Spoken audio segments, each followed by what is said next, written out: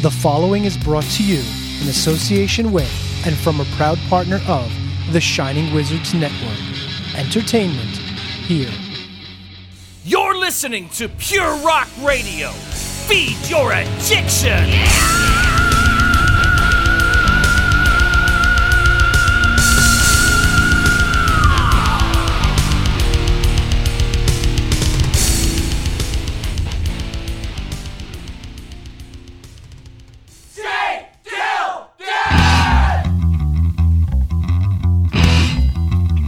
This episode is brought to you by the Bleeding Old Blood Club with this important message.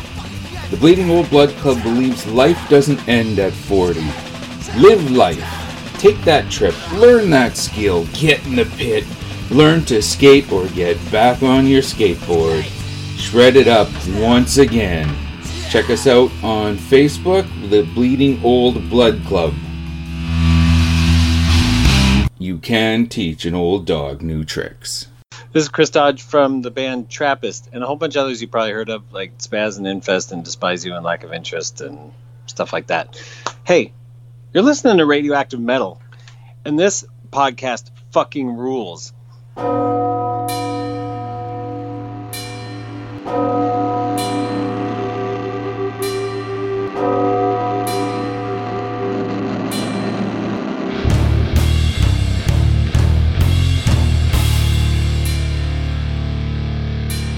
Welcome to Radioactive Metal.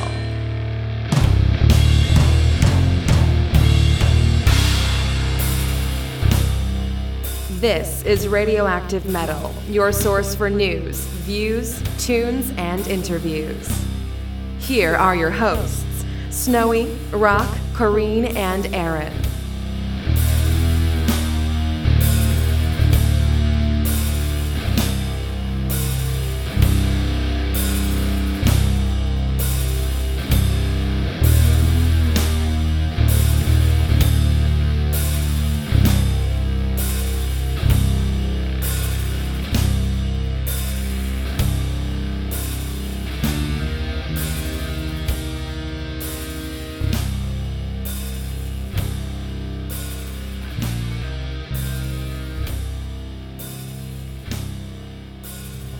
What's up, everyone? Welcome to a spastic episode of Radioactive Metal.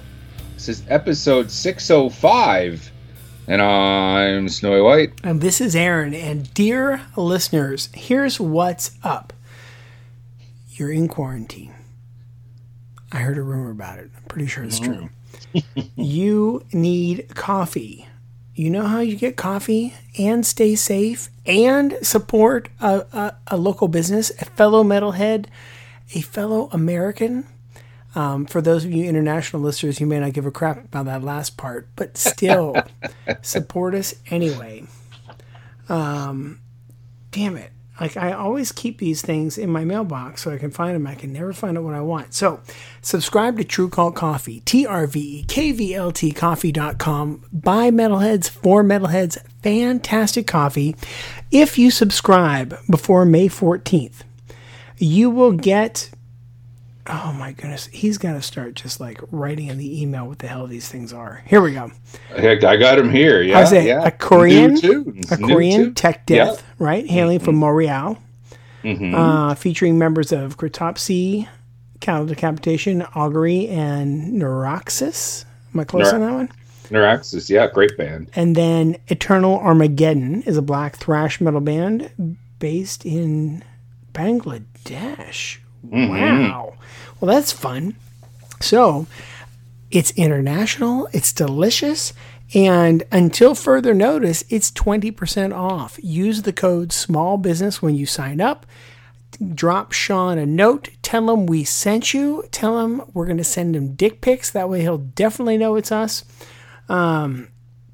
Because, you know, that's the kind of tomfoolery we do here. And so not only does Mr. Coffee Bean Occulta do fantastic, and I mean fantastic coffee, right? He also dabbles in pretty much everything. He's a bit of a Renaissance man. And the mugs are back on the True Cult Coffee store.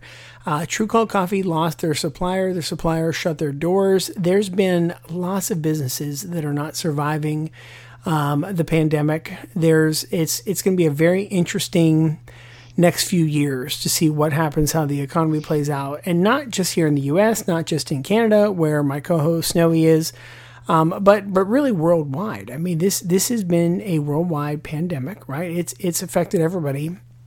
And I mean, in our lifetime, Snowy, this is probably the closest we have to what our grandparents experienced with the Great Depression.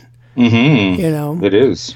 I mean, it's crazy to think about. So, you know, you've got that coming on, but I bring it back to this. So Sean figured out how to screen print his own mugs.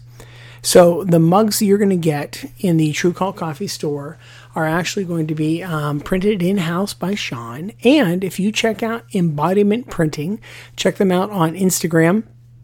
If you check out trve.kvlt.coffee, you'll probably see that Embodiment is either liking or following True Cult Coffee, Embodiment Press.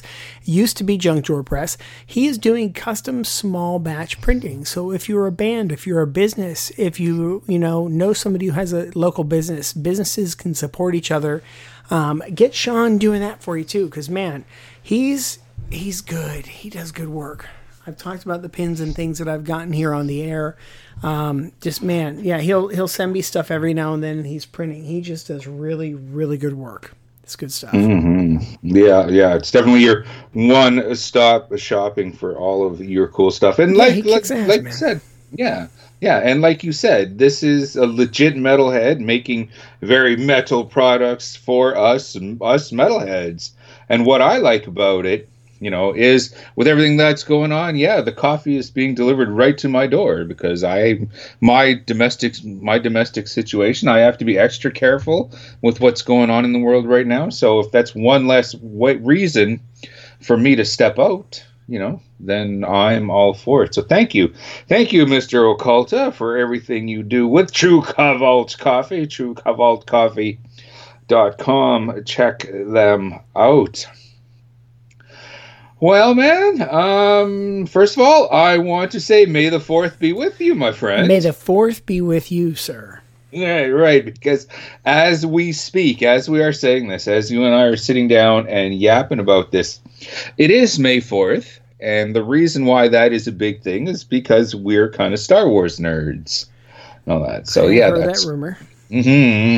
So that's kind of a big deal about when this day is such a big deal for Star Wars fans. And it's just my May 4th started early this morning, like at midnight, when Rise of Skywalker hit the Disney Channel, and I was up all night watching this, shall we say. So yeah, it's been a long day, and I can't argue. I definitely can't argue. As well, today is also another kind of day for metalheads, as it is one Gary Holt's birthday. Yes, it is. Happy birthday, Gary Holt. Yeah, I guess he's no longer, I guess there is officially no Slayer, so we not only at one point did we have to start getting used to saying, because Gary Holt, holy jeez, he goes back in my head, that first Exodus record when it first hit the new release rack. So he was always the main man behind Exodus. He joined Slayer, and it's oh my God, I got to start getting used to saying Gary Holt of Slayer. Gary Holt of Slayer, Gary Holt of Exodus. Yeah, it was really weird. And now we have to kind of get used to saying Gary Holt of Slayer. And all that. And I guess he's definitely always going to be a part of Exodus. So, happy birthday. Happy birthday, Mr. him. Holt. And happy birthday, Mick Mars of Motley Crue. Apparently, it's his birthday today, according to social media. The Motley Crue official page has it up. A nice happy birthday to Mick. And it's funny because the Motley Crue page has a classic Mick Mars from the 80s when he was much younger picture. Nikki Six's Instagram has an older picture of him. Right on. Yeah, after all these years, still a Crew fan. Still a Crew fan myself. They're a great rock and roll band, and I went back and I was doing yoga the other day to Too Fast for Love, the first record. Mm-hmm. The songwriting on that record is fantastic.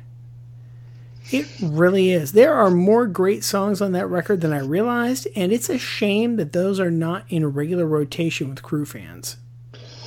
No, like the vast majority of fans, probably. Well, okay, the vast majority definitely probably found them in the late 80s. Like or early, I guess maybe the mid with like. I'd say Girls, 88. Yeah, right. Yeah. Like definitely those trio of records, Theater, Girls, and Feel Good. That was when Crew was definitely at their biggest. I came on board with Shout. Mm-hmm. And I remember my grandmother buying that for me at Kmart. Wow. Okay. Fair enough. Lately, speaking of the social medias and all that, Danny Filth had made a couple headlines recently saying how they wanted Cradle of Filth merch available in Walmart. and it's like, don't hold your breath on that, buddy. But the more I thought about it, it's like I couldn't think of anyone that needs to be exposed to Cradle of Filth more than your Joe average Walmart shopper. Well, it's funny. Like at one point, like when you think back, like Kmart in the 80s and a lot of department stores in the 80s, they just put out what was popular before, like all the craziness started. I mean, like I could find Celtic Frost in my local Walmart. Wow! Like I could get Walmart, my local Walmart, or not Walmart, Kmart. But then like Walmart's the one that was like, well, we're not going to carry this because this is not sending a good message. Kmart and A's like, fuck it, let's put it out. No matter, and I don't want to go off on a tangent here, but you will not find a worse message that Walmart sends out than you will find on any record.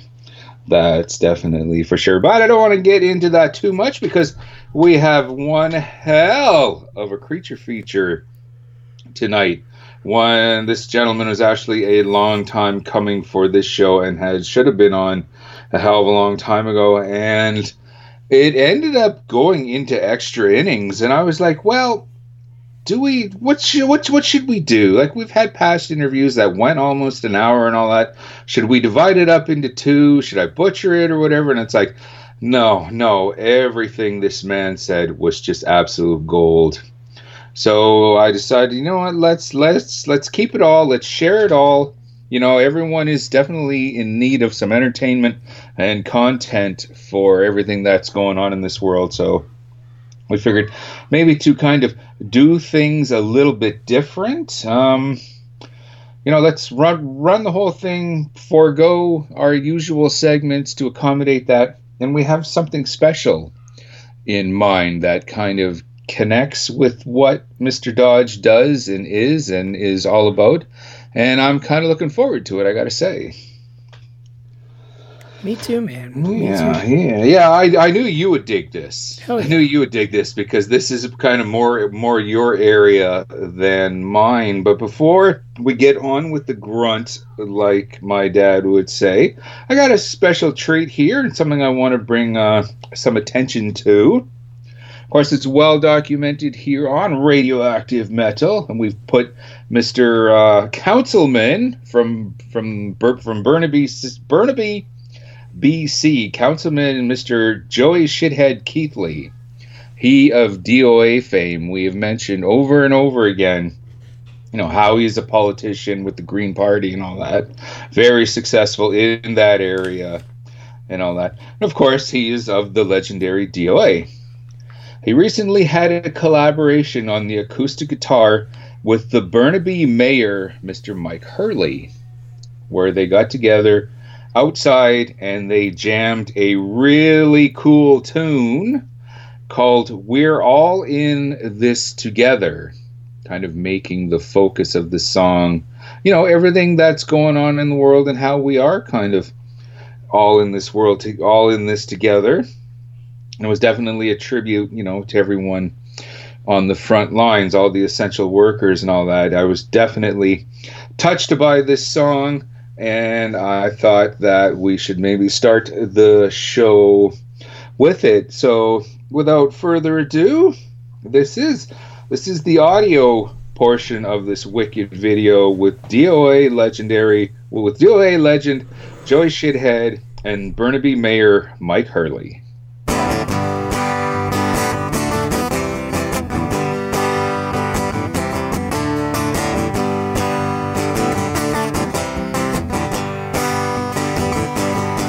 When things go wrong, when you have to make a stand, you gotta help your neighbors all across this land.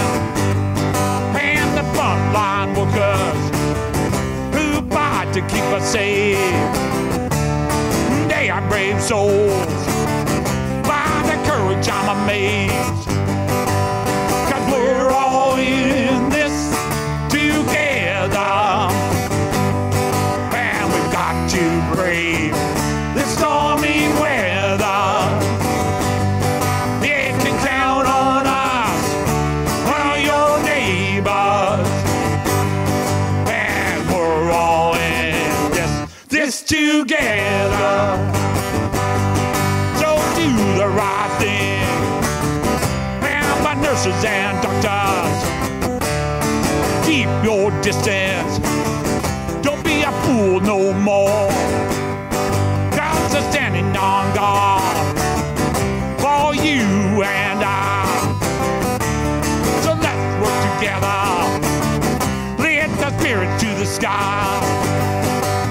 'Cause we're all in this together. And we've got to brave this stormy weather. You can count on us, we're your neighbor, and we're all in this together. That's right, and we're all in this together, and we've got to brave this stormy weather. You can count on us, we're your neighbors, and we're all in this together. As we said at the top of the hop here tonight, creature feature, long time coming, as this gentleman, long time veteran within the heavy music scene and kind of a trailblazer in the whole power violence scene, Mr. Chris Dodge. Okay, he's probably best known for his work in the band Spazz, but he's just throughout his illustrious career, he's just been involved with so many other bands, including Lack of Interest, Despise You, No for an Answer, Infest, and his most recent band, and I know you got into this band as well, but a relapse recording artist, Trappist. Yep. Yeah, that's probably where he came to your attention, because that band kind of came together through kind of their love of more some of the finer beers in life. Okay, like myself, I'm not much of a beer connoisseur and all that. I know that's more your area and all that, but this is kind of an area that Mr. Dodge definitely excels in, so much as he has his monthly column, No Corporate Beer, in Despise magazine. So with all of this going on, and the fact that I'd had him on Facebook for about a year as well, to pull the curtain back a little, I thought, okay, now is definitely the time to sit down and pick this gentleman's brain about everything going on in his camp. So really, we're going to just let Mr. Dodge do all of the talking because there was so much, and like I said, I just couldn't bring myself to just cut and butcher anything. Well, let's keep it all there because now more than ever we need stuff like this to get us there. Though, as I mentioned, the younger fans, more current fans that are probably following the Relapse product will probably know Mr. Dodge most for his work in the band Trappist, where, you know, some of their love of the brewski comes through in all of their lyrics. So without further ado, here's quite the chat we had with Mr. Dodge and a couple tunes from Trappist. This is Wolves in the Tap Room. And, well, the aforementioned No Corporate Beer.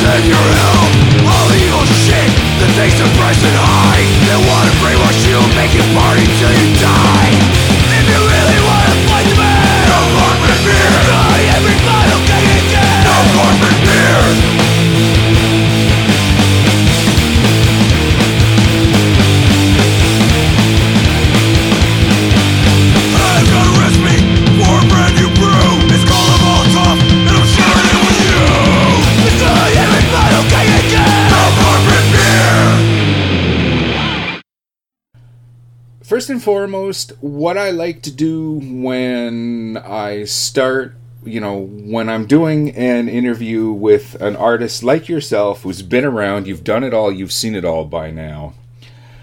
When you see the word legendary, the legendary Spazz, the legendary Chris Dodge, what's your initial reaction to that?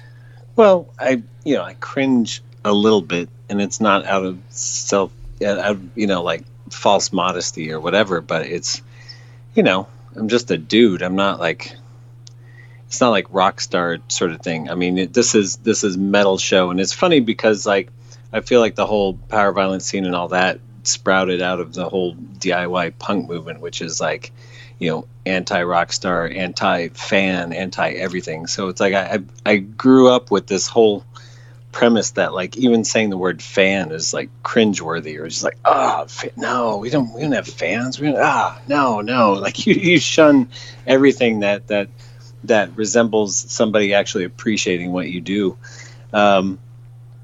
Whereas, in the metal world in general, it's the exact opposite, where you are putting yourself up on a pedestal and expecting that sort of, admiration and whatnot. But the thing that's kind of funny for me is just that people still give a shit about Spazz after all this time.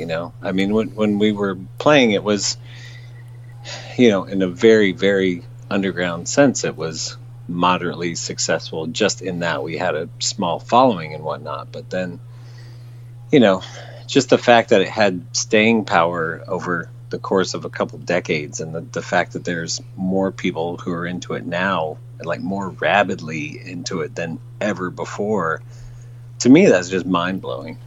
The fact that, first of all, that many people still care about that material, and the fact that there's even more than ever, that's what blows me away. Are you finding, because like the Spazz records have recently, for the most part, been re-released with Tank Crimes, so are you finding like your Spazz is finding a new like a whole new generation, let's say? I don't know. I think it just kind of keeps cascading from one generation to the other, because as the years go by, everything is more and more accessible, and that's just kind of the norm. Whereas, if you think of early days of punk rock and hardcore, and even underground like thrash metal and stuff like that, it's you really had to work hard to seek out those releases and those bands and information on those bands, and you're like, God, where can I find this record? I read about this record in this photocopied zine that I just happened to read at someone else's house, and how do I find this? As opposed to now, where there's just so much shit out there in the world. It's just, you're on constant blast, so to speak, of just, new and old bands and music and media, and it's just overload. And, how do you cut through that?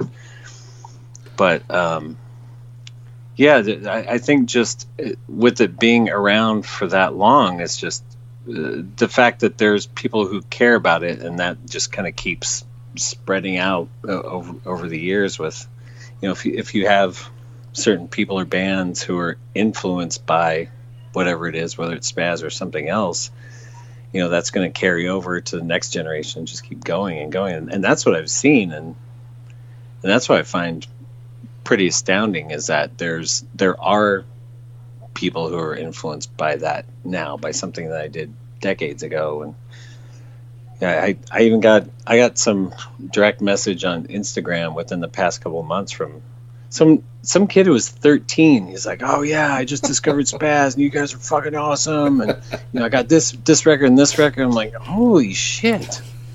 Like this, I could be your grandfather." That's weird. Yeah, it's just weird. It's just hard to wrap my head around. Right on.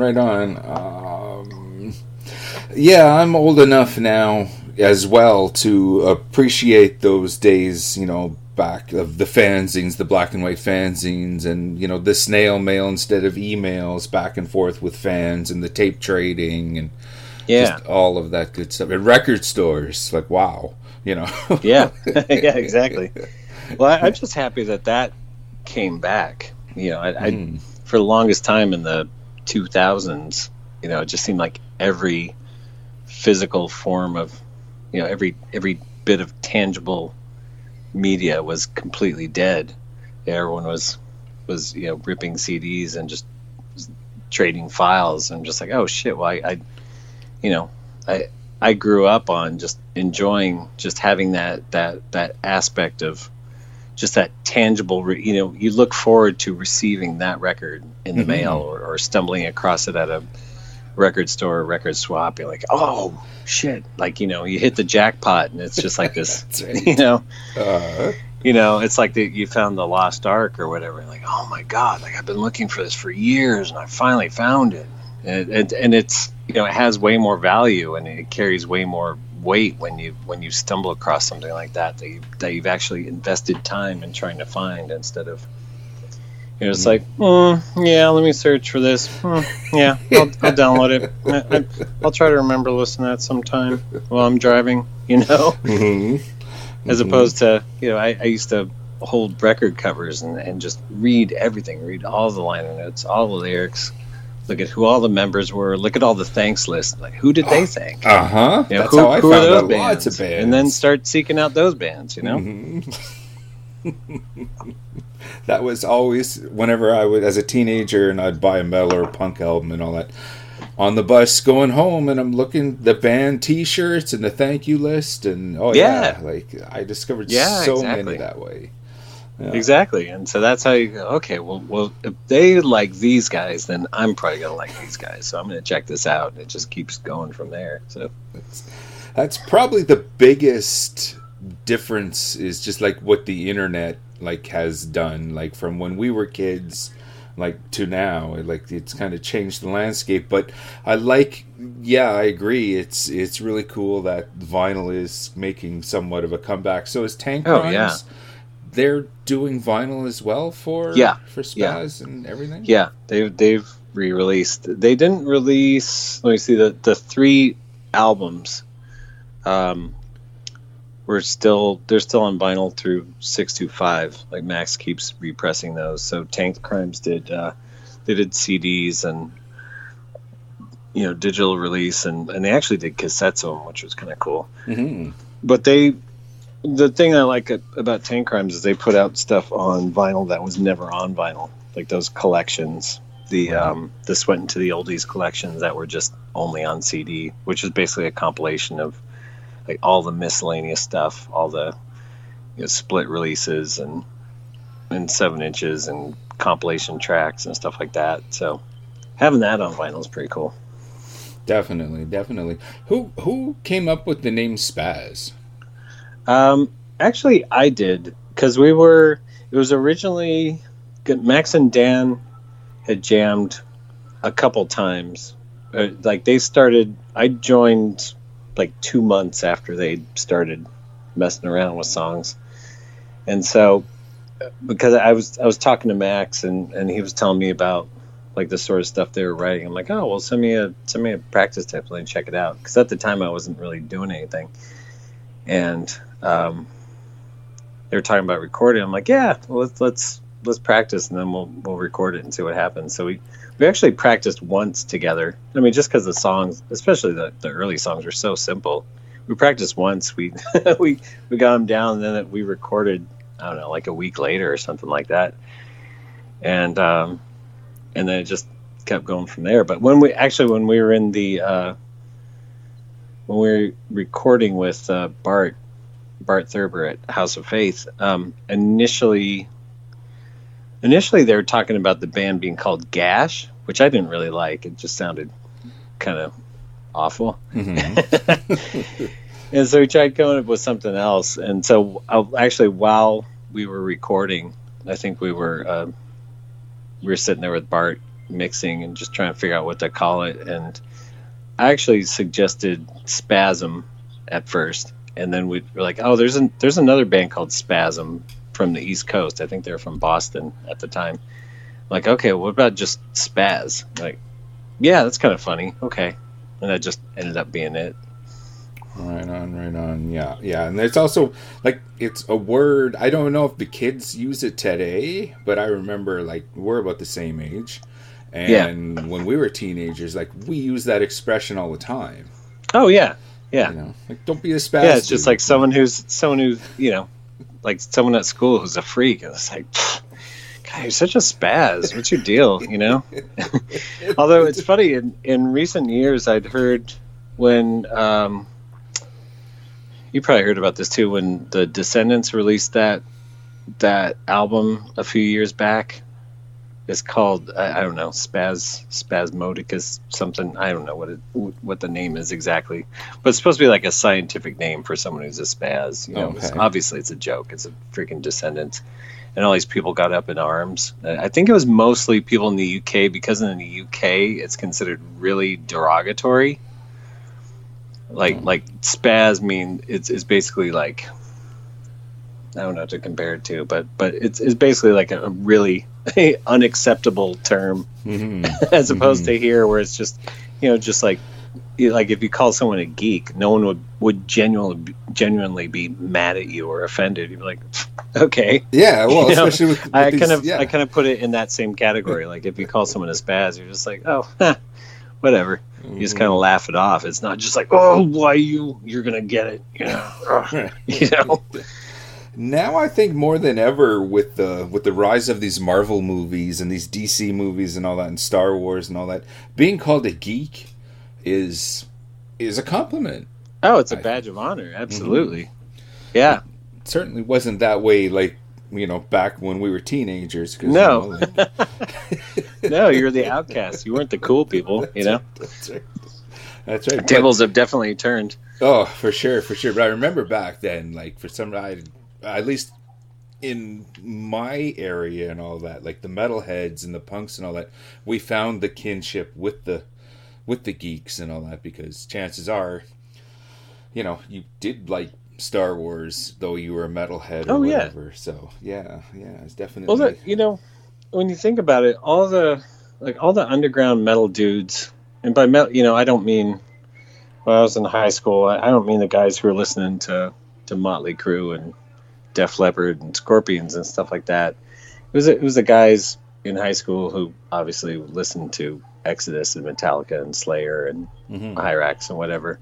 Like all the metal dudes, all the punk dudes, all the nerds, like everybody had this common bond, because the more you dive into it, especially now, you find out like a lot of punks, a lot of metalheads are friggin' geeks. That's all there is to it. It's like the whole, like you think about like all the record collecting and just like, I have the colored vinyl version of the limited. It's the same as comic book collecting and all that shit. All the Comic-Con stuff, like everything. We're all in the same boat. Mm-hmm. It's all the same mentality. It's just a different wrapper, For sure. You're from near the Bay Area, right? Yeah. I grew up in the San Francisco Bay Area. I grew up in the South Bay and the San Jose area, and then lived in San Francisco proper through the 90s. Yeah. And people would probably know you more as a punk or hardcore or whatever, right? Yeah, definitely. And if you're from the Bay Area, why did you not, like, okay, you obviously know who Exodus and Testament and all that, but why did you not become a metalhead? Why did you become a punk? Well, I always liked that stuff, but I think just I grew up associating metal with like the whole, cock rock, sort of, jerk stoner sort of thing, Right. like the high school guys who did have cigarettes rolled up in their sleeves and listen to, listen to the Scorps and, right. we're just assholes. But, once, I don't know, I just gravitated towards the whole punk hardcore thing, just because I think even from when I was really young, I was always looking for something that was like, faster and louder. And, even in the 70s as a kid, listening to rock, listening to AC/DC and Van Halen, which I loved and I still love. But, I remember always looking for like, God, what's harder? Like heavy wasn't part of my vocabulary, but I'm like, no, I want hard rock, like hard rock, which is my infantile way of like saying I wanted something heavy, but I just didn't know where to go or what it was, and so just kind of stumbling across punk rock, I think that that was like the transition to, oh wow, like these guys are way more aggressive than anything I've been listening to, and it's, you know, the guitars are louder and it is faster and it is, you know, way more punishing, and so that's, you know, went down that path. Whereas you know, a lot of the metal that I suppose if I was really in the loop with really awesome underground metal, that might have been more so my thing early on, but I just didn't know about that world. I didn't know anyone who was part of that, but I knew people who were in the hardcore. Right. And then, you know, eventually, you know, because I just associated metal with just arena rock and just rock star bullshit. So then it was around, you know, whenever in the mid 80s that I realized, oh, there actually are underground metal bands who are cool. Like Exodus, that Bonded by Blood album I listened to 1 billion times. Mm-hmm. That I loved. You know, Kill 'Em All I loved. All Slayer records. Just, you know, those basics. Like those were all really cool. But I didn't really go down that path. But, you know, eventually it all did start crossing over. You know, late 80s, lots of crossover hardcore and metal bands and thrash, and you know, it all just became. For sure. I remember those days well. Like DRI, Corrosion of Conformity, Cryptic Slaughter. Yeah. You mentioned Caton from Hyrax. Like, these guys. Yeah, exactly. That was an amazing scene. Well, I remember it well. And it's funny because kind of tying in what we've been talking about. I do have memories of being in the South Bay in the kind of late 80s, and me and my friend Wayne, we'd always drop by this comic book shop, you know, kind of going back to the geek thing, and talk to us. There's this guy who ran this comic book store somewhere in San Jose, and I remember because we'd go in there, he knew we were in the hardcore. He's just like, oh yeah, that punk rock shit, yeah, it's fucking stupid, you should listen to, you know, whatever. He was in the just like arena rock, whatever. Like a year later, I remember going in there. He's just like, yeah, you guys heard Agnostic Front? Yeah, Agnostic Front, Cro-Mags, you know. Well, yeah. Yeah. Yeah. And it was, you know, it was the whole, you know, it's that whole crossover time in the late 80s when, you know, bands like DRI and Agnostic Front and all those they were, you know, Combat Records and kind of that whole gateway to metalheads learning about hardcore and vice versa. So for sure, we're called radioactive metal, but obviously, like we cover the whole gamut, every form of aggressive metal or aggressive music and all that. We've had, you know, right on. You name them. We've been doing this for like 13 years now, and you name the band, we've pretty much had them on. Yeah. Well, I was looking at the number of episodes. I'm like, holy shit, you're in the 600s. That's a lot of episodes. I got a lot of catching up to do. Well, you're here now. Thank you so much. Yeah. This is a lot of fun. Like I'm pushing 50 now. Most of my friends are like half my age. Okay. Because I'm just friends with people in the scene and all that. But I've often said every once in a while, like, I just got to lose the kids for a night and hang out with guys like my age. Oh, yeah. I think you fit the bill. Like, oh, no, it's true. You know, it's kind of weird. I've spent most of my life just going to just weird underground shows at random places, you know, backyard parties and little just, you know, in the corner of a bar somewhere or a rented hall or whatever. And, you know, I'm used to that. And it really dawned on me a couple of years ago that, you know, going to a few shows where I was like the only person in my age group. And, you know, there's people who come up to me and we chit chat and whatever.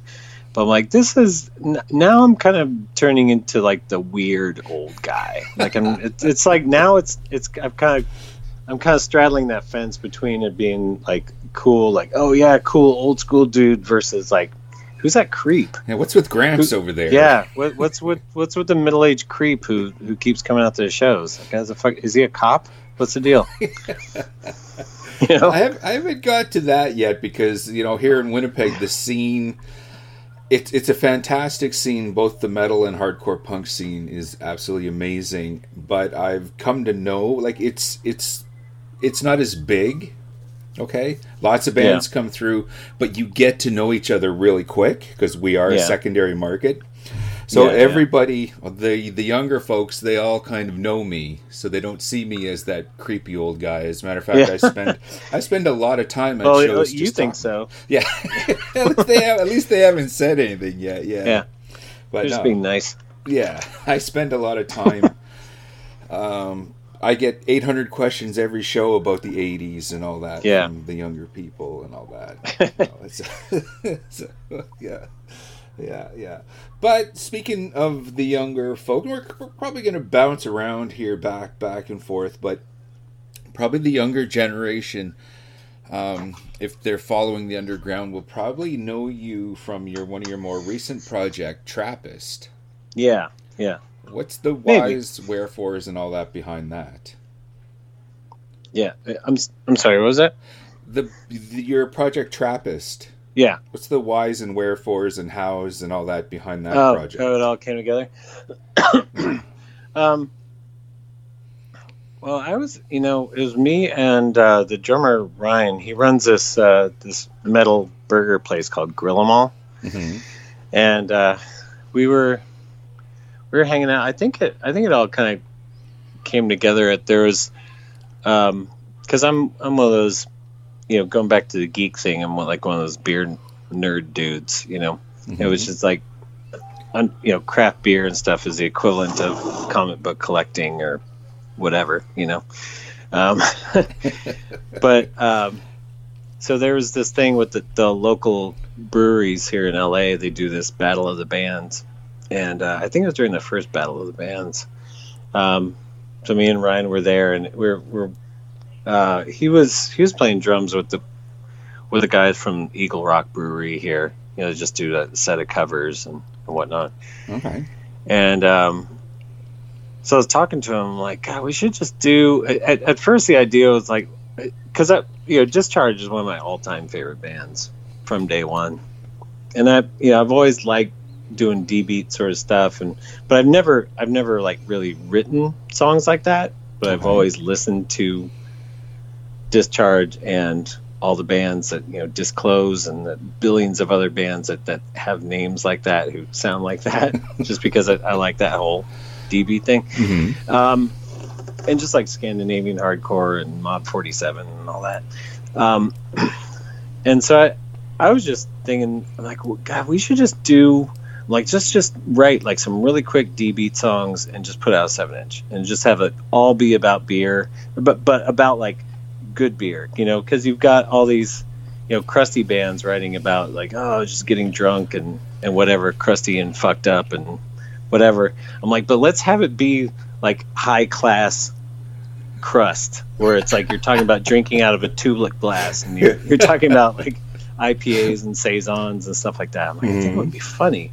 Like, we could use the same imagery. Like, we'll use all the, the World War II pictures of like airplanes dropping bombs, but we'll make them kegs, and we'll just like let's just put together this thing just for fun.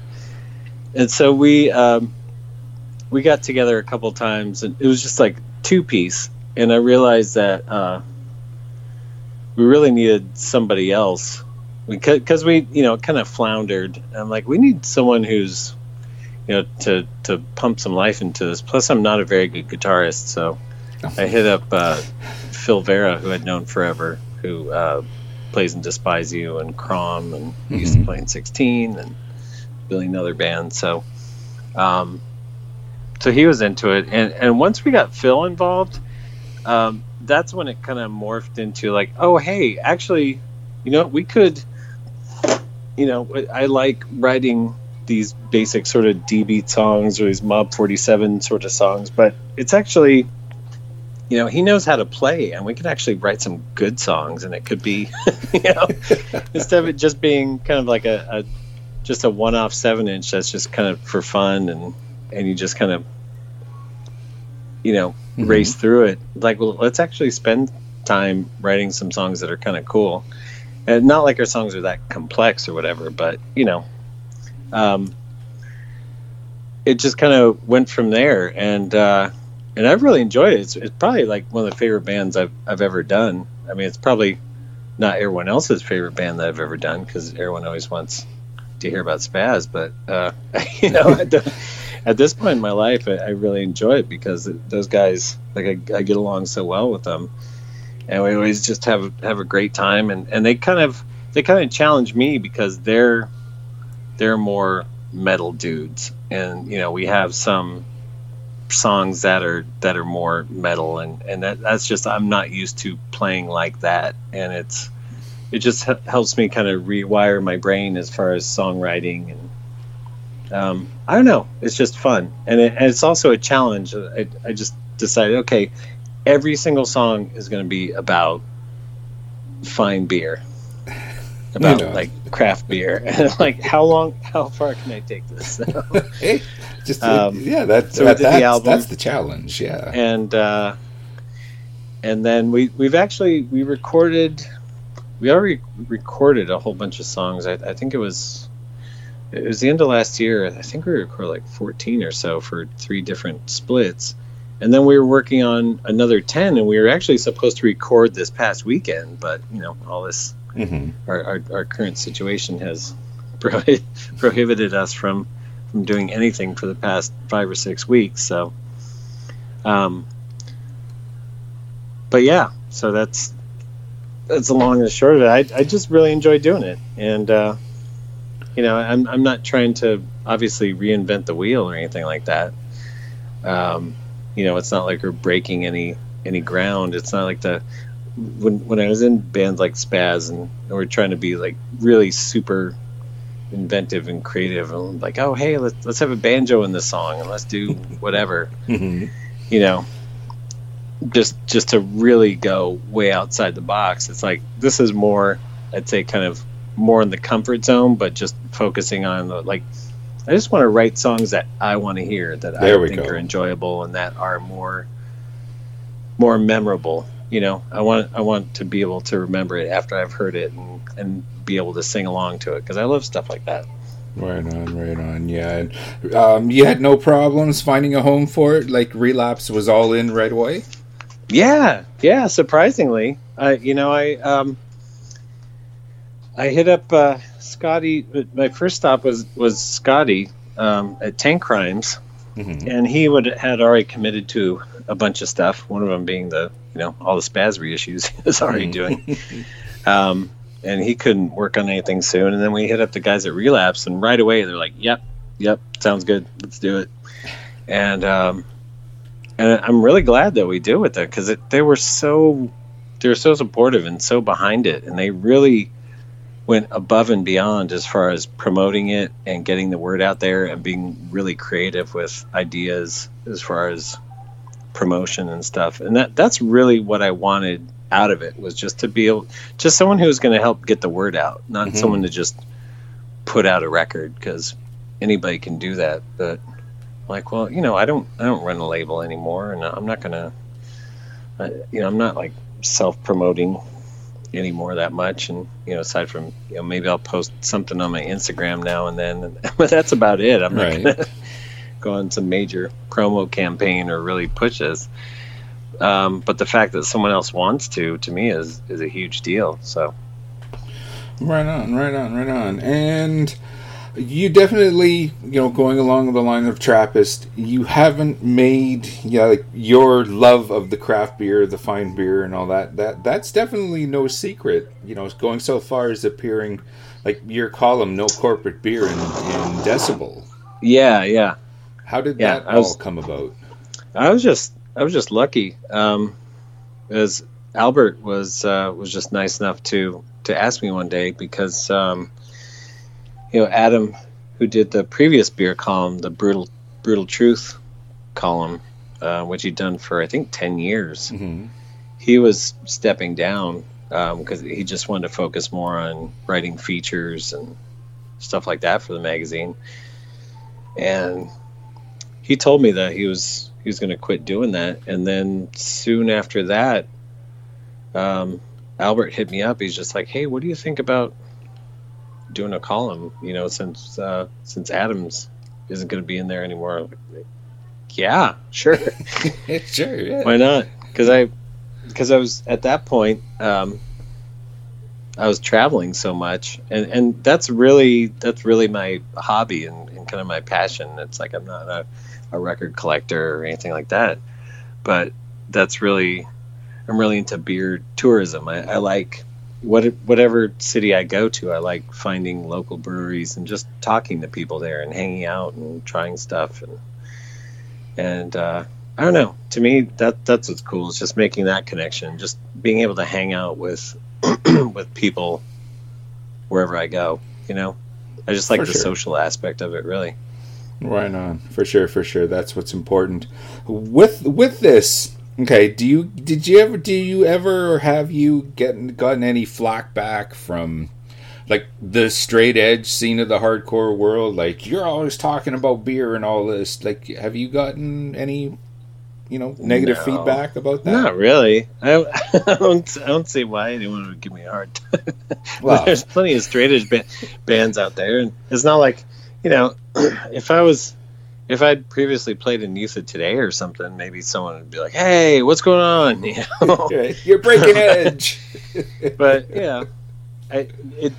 I think the only time it kind of got any sort of flack as far as that goes was probably way back, like one of my first bands, band Sticky, when we used to play at Gilman, and we had we were fans of all the we weren't straight edge. I mean, we weren't big time druggies or boozers or whatever. Anyway, I mean, we basically were straight edge ourselves, but we didn't proclaim it or anything like that. But we were fans of all those bands. Like, we really liked Youth of Today and Bold and No for an Answer and et cetera, et cetera.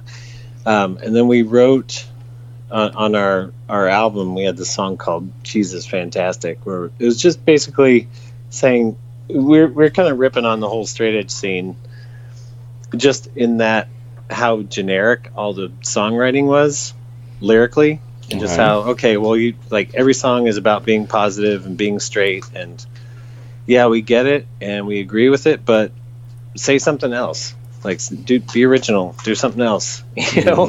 We weren't saying your message sucks. We were saying that's a great message, but do something. Yeah, what else you got to say? Yeah. Yeah, exactly. So that's the one that people took umbrage with. There was this band from up there they're originally called Rabid Lassie, and then when Youth of Today came through, Ray Capo told them, "Hey, you should change your name to Breakaway." So they changed their name to Breakaway, and they were like, kind of a more hardcore straight edge band. Well, they were friends of ours, but then when the album came out, they got really pissed off at us. I don't know why. We weren't attacking them in any way, or we never said anything bad about them. But I think just in their straight edgeness, they got very angry with us. I remember one of the last shows we ever played at Gilman, people in the pit, like, they were trying to stop the pit, like they were trying to stop people from moshing. And how do you do that? I know, exactly. It's pretty funny, first world problems. Yeah. Rabid Lassie, that is awesome. That is a hell of a name. Wow. They're a great band. That. Yeah, no doubt. You're also kind of well known for, like, and you mentioned you don't do a record label anymore, but Slap-A-Ham. Yeah. Okay, the very first time, I saw that and I thought, well, this is definitely a unique name. Like, what's the whys and wherefores behind that name? Like, what's Slap-A-Ham? When I'd always wanted to do a label, forever, and when it finally came time, I didn't know what to call it, and it was just it was really just random, because the reason I didn't put a lot of thought into it, believe it or not. Okay. I kind of panicked and came up with something on the spot because at the time Lookout Records was putting out the Thing That Ate Floyd compilation, and David Hayes, who was running the label with Larry Livermore at the time, he was putting together the whole comp, and he's like, okay, I'm putting together this booklet that's going to go in with the record, and all the bands are going to have their little square with their lyrics and art and stuff like that. He said, plus I'm just people who are running local labels, I want to give them a chance to put an ad in there. He said, so you were talking about starting a label. If you want to put an ad in there, get me one by the end of the week. So I hadn't taken any steps to actually start the label, but I was planning on it. Like I kept talking about, okay, I'm going to start this label. I'm going to do it eventually. I've got these bands in mind, but I hadn't actually said, hey, band, can I put out your record? Oh, here's a pressing plan I'm going to use. I hadn't planned it out yet. Okay. But I said, well, I don't want to miss this opportunity to kind of get the name out there and get people interested, because at that time Lookout Records was starting to come up. I'm like, well, a lot of people are going to see this, so I just chose it because it was ridiculous. I had this friend Walter Glazer who used to write record reviews for Maximum Rock and Roll, and he used to say all these ridiculous phrases when we'd hang out that were euphemisms for masturbation, basically. Okay. and one of them was slap a ham, which I just thought he'd say slap your ham, which I thought was hilarious. So I just like, oh, slap a ham, like, oh, that'd be funny. And I chose that first of all because I've always been kind of ridiculous in my own way, and also I was thinking, like, I want to put out like some heavy sort of shit, and it'd be wouldn't it be funny if like some of like the most over the top bands someday wanted to be on a label called Slap a Ham, rather than just like Death Grinder or whatever, just right. Something brutal, just like, I really want to be on Slap a Ham. For whatever, in my 18-year-old brain, I thought that was totally hilarious. So that's how that came about, and I got stuck with it, and now the world is stuck with it. That's it. I'm glad. You mentioned Maximum Rock and Roll. How many times would you say your name or one of your bands has appeared in some way, shape, or form in that magazine? I have no idea. I don't know. I used to write for the magazine too, so. Oh, okay. Sorry, I didn't know that. No, it's fine, because that was, what was it? It was late 80s into the early 90s.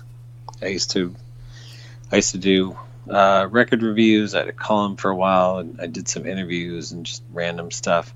But all my stuff was covered in there, and then on top of that, I was writing for the magazine, so I was, I had some sort of content in there every month. My top 10 or top 15, whatever it was. And, right. And that actually, being part of that really helped me connect with the whole kind of extreme music scene that was coming together in the late 80s. And it was just by chance and just a stroke of good luck, because nobody else at the magazine liked really extreme music, and I was the only guy, so I got everything by default. All the demos, all the records, everything automatically came to me like, oh, this sounds like shit. Chris will like it. Here, take this. So Tim would give me all that. And so, through that, in the late 80s, I was, I reviewed the first AC record. And so I had Seth call me and be like, hey, thanks for reviewing that. That's cool. Like, everybody hates us, and it was really cool that you gave us that review. I'm gonna send you like our next thing. And I had Mike Williams call me because I reviewed the I Hate God demo and gave it a good review. He's just like, we've got this. We're trying to get this going. We're looking for a label, And just stuff like that. In retrospect, it was kind of that allowed me to connect with a lot of these, people like that early on, and people like Kevin Sharp and Dan Lilker and stuff like that. Like when Brutal Truth started, and it was just kind of a happy accident that I happened to be like the only guy at the magazine, so I ended up being the connection with all these bands at that time. Right on. Yeah, no, so I probably should have known that, because I had more than my share of Maximum Rock and Rolls over the years and all that. Sorry. When you heard that they're no longer, like, it was all just going to be digital, I imagine you must have just went, oh, no, just like I did. Yeah, I don't know. I kind of figured it was inevitable, just because that's just how the culture is now. It actually didn't surprise me, and I didn't groan, just because I was just impressed that they stayed in print for as long as they did. For as long as they did, yeah. Yeah. That, to me, that's impressive, because it's just how things are now. It's just difficult to even find a magazine. Yeah, the only at all. Yeah, like, just I remember just going into a 7-Eleven, and there would be like 5 different metal like titles to be had. Metal Maniacs and whatever. I have every issue of Metal Maniacs. Yeah, and it just now I have to basically go to specialty shops just to get a Decibel. Oh yeah, and a lot of people, like, back to my friends that are half my age, they don't understand the thrill of the magazine and all that. So whenever anyone, like, they know when they have a birthday, Snowy's buying them the latest Decibel, just because I think that, it's just like, I'll show up at their birthday or whatever, and they're like, give me the magazine, well, it's for educational purposes too. Right. Yeah. I'm the opposite. I really don't like reading stuff online, just because I don't want to be on my computer all the time. I hate being on my computer. I hate being on my phone all the time. I don't like reading articles on a device. I like having that, it kind of goes back to the whole thing with the music. I like having, you have a vinyl copy of something tangible that you're holding, and you're like, yeah, this exists. I know that this exists, that this isn't just some weird digital fantasy that, like, is this real? No, I can hold it, I can feel it. That's right. It's here. It's real in this world. Yeah, though I've used those words more than once. Yeah, yeah, for sure. What about, speaking of holding a tangible thing and all that? Have you ever written a book? No. Is that something maybe that you may want to look into someday? I've thought about it for a long time. I've been wanting to for a long time, and then kind of when I go down that path, I realize that it's not going to be very good, or at least I don't think it's going to be very good. I even when I was in my 20s and writing a lot for magazines at that time, I really wanted to put out a book, but I'm so glad I didn't. So it's like, shit, when you're in your 20s, you don't have anything to say. You really don't. Like, you're more mature now. You don't have that clarity until later on, but it's like, when you're in your 20s, you really don't have anything to say. So, yeah, but you do now. Yeah. I think. But I don't know. I mean, there's people who want to know about certain, whatever, bands, scenes, history of whatever, but I don't know. It's that, to me, that doesn't sound interesting.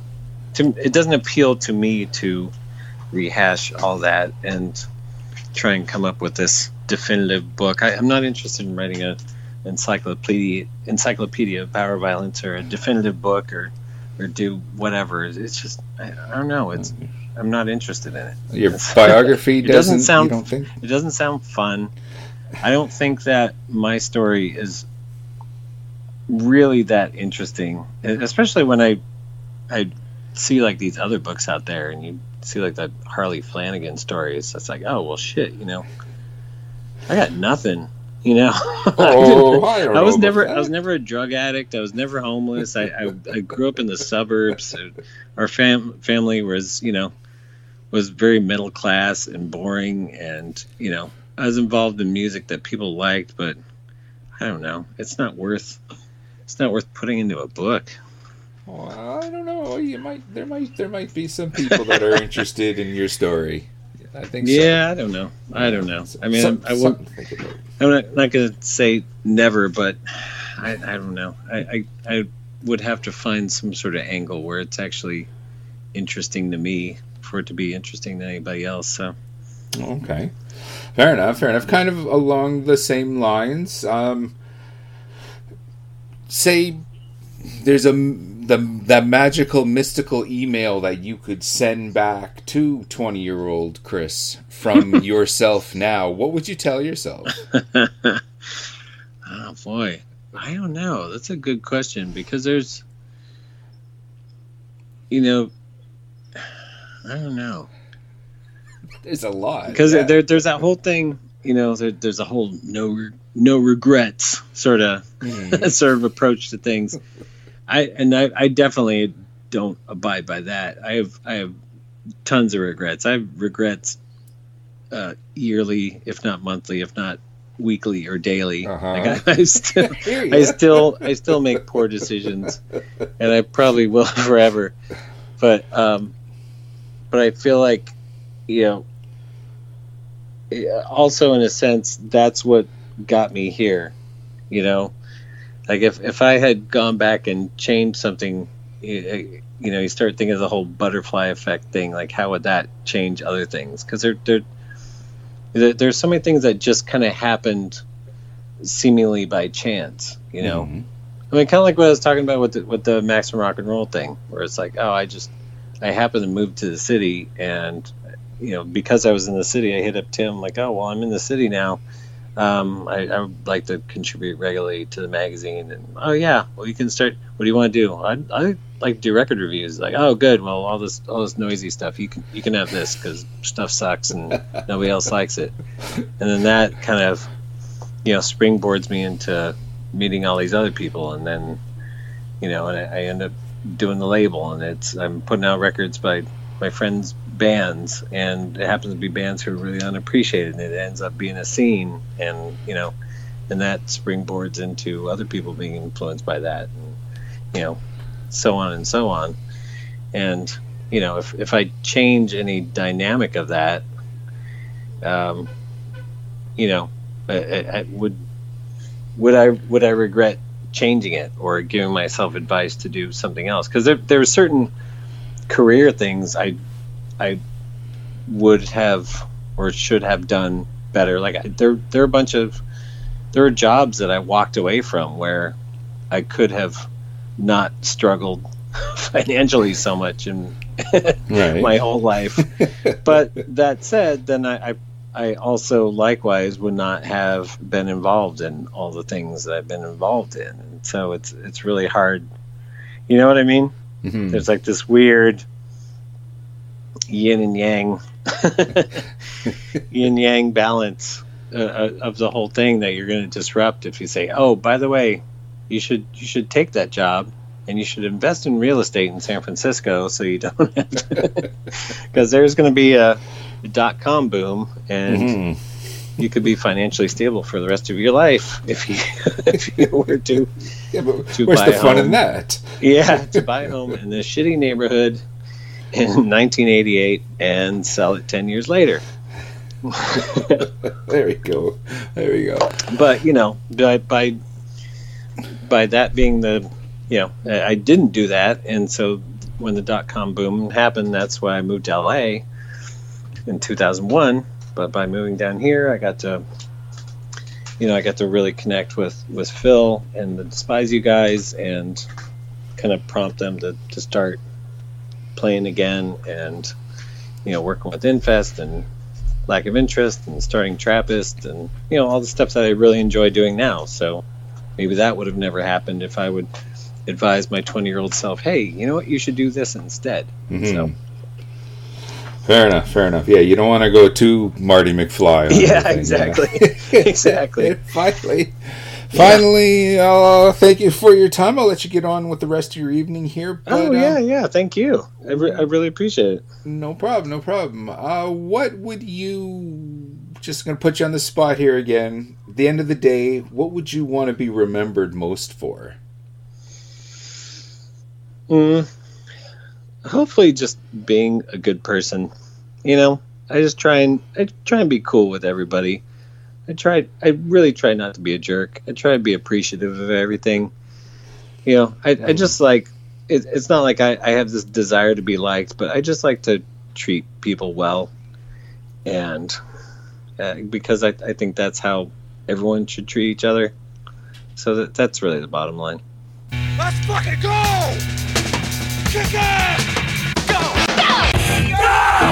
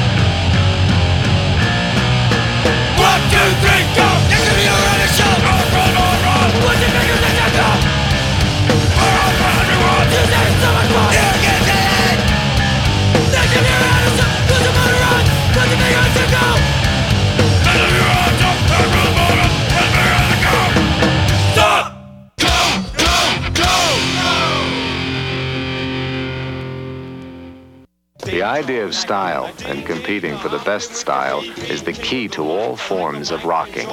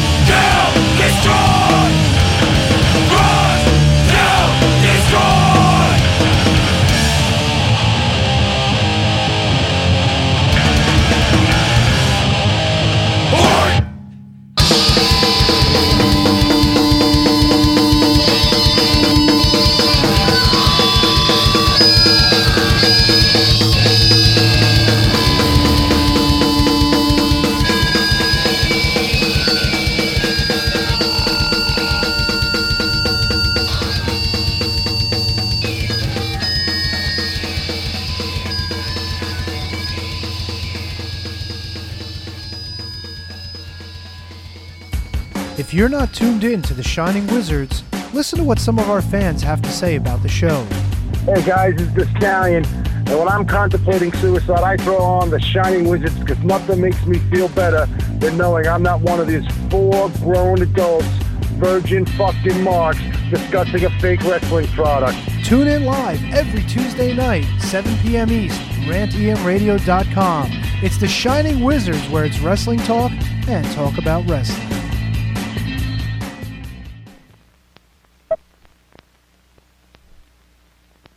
As the sun gently wakes a sleepy world, feelings as warm as summer rain wash over you. Before you know it, you're falling in love. Baby, falling in love. K-Tel presents Fallen in Love, a special album of 20 love songs by the original stars, the Stylists. You make me feel brand new. 3 Degrees. When will I see you again? The Manhattans. Let's just kiss and say goodbye. These are 20 beautiful songs of love. Turns my whole world misty blue. Don Goodwin. This is sings your songs. Sha-la-la-la-la-la-la-la-la-la. Marty Robbins. Return to me. Fallen in Love. 20 beautiful love songs. $6.99 from K-Tel. Tape or cassette $7.99. Available wherever fine records are sold. There are only 3 good things you need in life: sex, beer, and pure rock radio.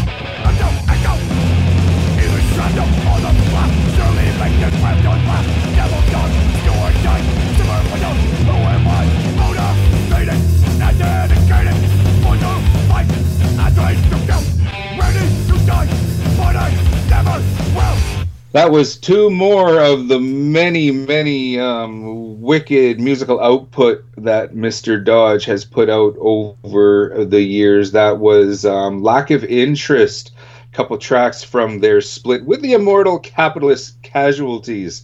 Go out and find that split, man, when you get a chance. It is absolutely some fantastic stuff.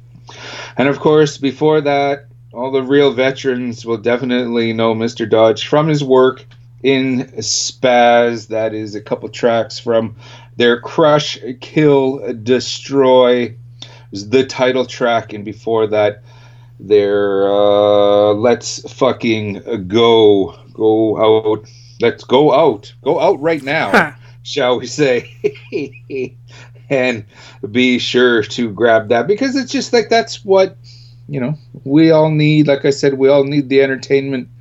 We all need something, you know, to for us to grab a hold of and enjoy and get us through this tough time. Something I think that probably a lot of people might be enjoying a little too much, and I think I may be one of these people, is just kind of a way of coping throughout all of this, is you know, kind of getting in to a little bit of the bubbly, as one Chris Jericho likes to say this day and age. I know I am. I know my alcohol consumption is up. It's up a little bit more than usual, and all that, much to the chagrin of Mrs. Snowy, but she knows that, okay, you know, this isn't really anything to worry about, especially when it is done, you know, with the good time that we are going to tonight, because as we said, and as we mentioned with his column, A No Corporate Beer, Mr. Dodge is a beer enthusiast. Okay? I as well, sir. You are as well. You are as well. So I thought what we should do tonight, and even though, yeah, I do got the Lemmys going in my radioactive metal mug, I kind of wanted to do something a little bit different. We're going to broaden Snowy's beer palate here tonight, because as our good buddy Sky will tell you, I'm very easy when it comes to the beer. I mean, you're easy in general, I've heard, but it's a whole different thing. But yes. When I'm at Bulldog, Sky knows exactly what it is I'm looking for. I just come up to the bar, and she knows a blue, the Labatt Blue. Simple enough. So much, and I'm going to share a quick beer story here. I wish she was here tonight in order to hear this. But I went up to the bar, and she was working behind it at Bulldog's with her dad. Okay, it's kind of a family business. And I said a blue, and she called me out for it and said, "Oh, like a dad beer." Ha! And then I thought about it. It's like, yeah, I guess it is. Okay, fine. She got me my blue. Went about my business. A band. Go watch the band. I go back to grab another beer. I want another one. Okay, but I don't want to order it from Sky because I know exactly what she's gonna say. Well, yeah. So she's like, hey, Snowy, what do you want? And I'm like, I kind of point to her dad, Mark, and I say, I want to talk to him. Because, you don't want to get a dad beer from me, eh? No, because you're going to say just that. make me feel like an old man. So we're going to broaden my beer palette here a little more. We decided, let's choose from our local breweries or whatnot, instead of just grabbing the basic, instead of grabbing a Bud, let's kind of expand ourselves a little more. So the last time I was in the liquor store, I went down the specialty beers. I guess that's the word I've been looking for all episode. The specialty beer, craft beer. Craft beer, yes. Yeah, see, I should have consulted you on all of this before I sat down and started yapping. You should have video chatted with me from the liquor store where you were getting your beer. I would have helped you pick. There we are. Well, I grabbed 3 different beers, and I basically just went by the coolness of their name and the coolness of their label, and I imagine that you did the same thing. That is how I ended up with Shadow of Death last week. Right. And also picking it up again for this week because since I went back to the same store, I'm like, oh, let's get some more Shadow of Death. That was good, and that's also how I ended up with Blackbeard. So yeah. So I figured what we're going to do. About here. I figure what we're going to do, and we're probably going to give these companies a cheap plug, but since it's not, it's not Budweiser, it's not Labatt, it's not these big corporations, I think maybe I don't mind. But so let's kind of jump into this and make Mr. Dodge proud. The first beer that I grabbed that caught my attention was called, I don't know if this is the name of I think it's both the name of the beer and the brewer, but it's a Vancouver Island Brewing, a Happy Island, a hazy IPA. And that caught my attention because I used to live on Vancouver Island. I spent 4 years living in Victoria, the capital of British Columbia. Shout out once again to Mr. Shithead. And it's got orca whales on the front as well. You can't get any more Canadian than, well, apart from moose and maple syrup. What's the name of it? Vancouver Island Brewing. Well, what's the name of the beer itself? It's either called Vancouver Island or Broken Island. I think I'm going Broken Island. I'm going to put that in the Untapped here. Keep going. Okay. So, having never tried any of these at all, I'm going to crack one. All right, Broken Island's Hazy IPA, Vancouver Island Brewing, IPA in New England. Okay. And let's see here. So, Victoria, BC. So, I guess it's a New England style IPA. That's what we're doing? Yeah, so IPA, New England style. Hazy IPA is anything but expected, like the chain of islands that inspired it. There is something to be discovered around every corner. So, tell me what you think of the aroma and the flavors here. Well, this is definitely different. It's probably not something that I'm going to have every day. Okay, but I'm glad I bought it. So, is it citrusy? Is it fruity? No, it's No, it's not calling for any sort of fruit or anything, but I think maybe it's just me, but is that grapefruit? It might be. So IPAs typically like an IPA stands for India Pale Ale, and the India Pale Ale came about because of England traveling to India, right? Ah, okay. And what they did is they upped the hops because hops were a natural preservative. So to make sure their beer could make the trip, they increased the hops. So that's how the India Pale Ale was invented, the IPA. Dude, I've spent, and I know nothing about beer compared to our guest, on the show, Chris. Everything I pick up a little bit at a time, and I have a book I got from the liquor store I bought this at, and I'm using the Untapped app. For anyone in the States, it's Untapped, UNTAPPD. Follow me there. SGNL2NZ. Yeah, that's it. But so with the IPAs, they're going to be much more bitter, and I typically hate them. Like, I typically don't like IPAs at all. But a hazy IPA, those are different. They tend to be more fruity. There tends to be more flavor to it. It's not quite as bitter. It's more aromatic a lot of times, like a juicy kind of thing. So yeah, that's a good word for juicy. It. Yeah, without it being flavored. If that makes sense. Yeah.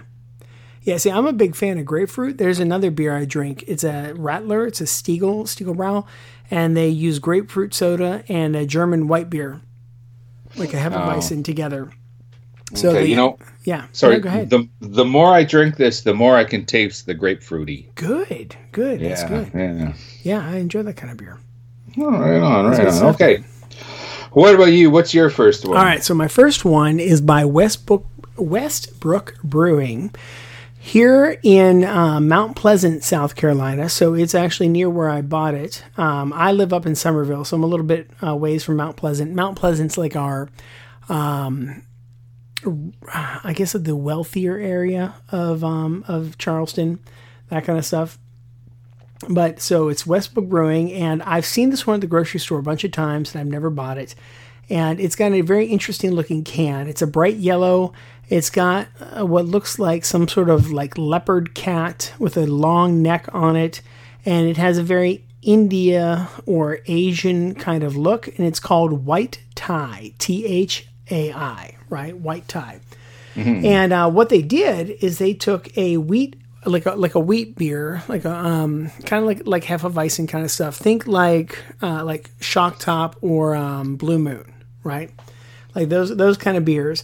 And then there's a lot of like the Asian cuisine sort of flavors. So there's a coriander, orange peel, ginger root, those sort of things, and that's what gives it the flavor. So I have looked at this for a while, and I wasn't sure, it never caught my attention. But then when I was doing, because I literally made a special shopping trip Saturday to go get these beers for today.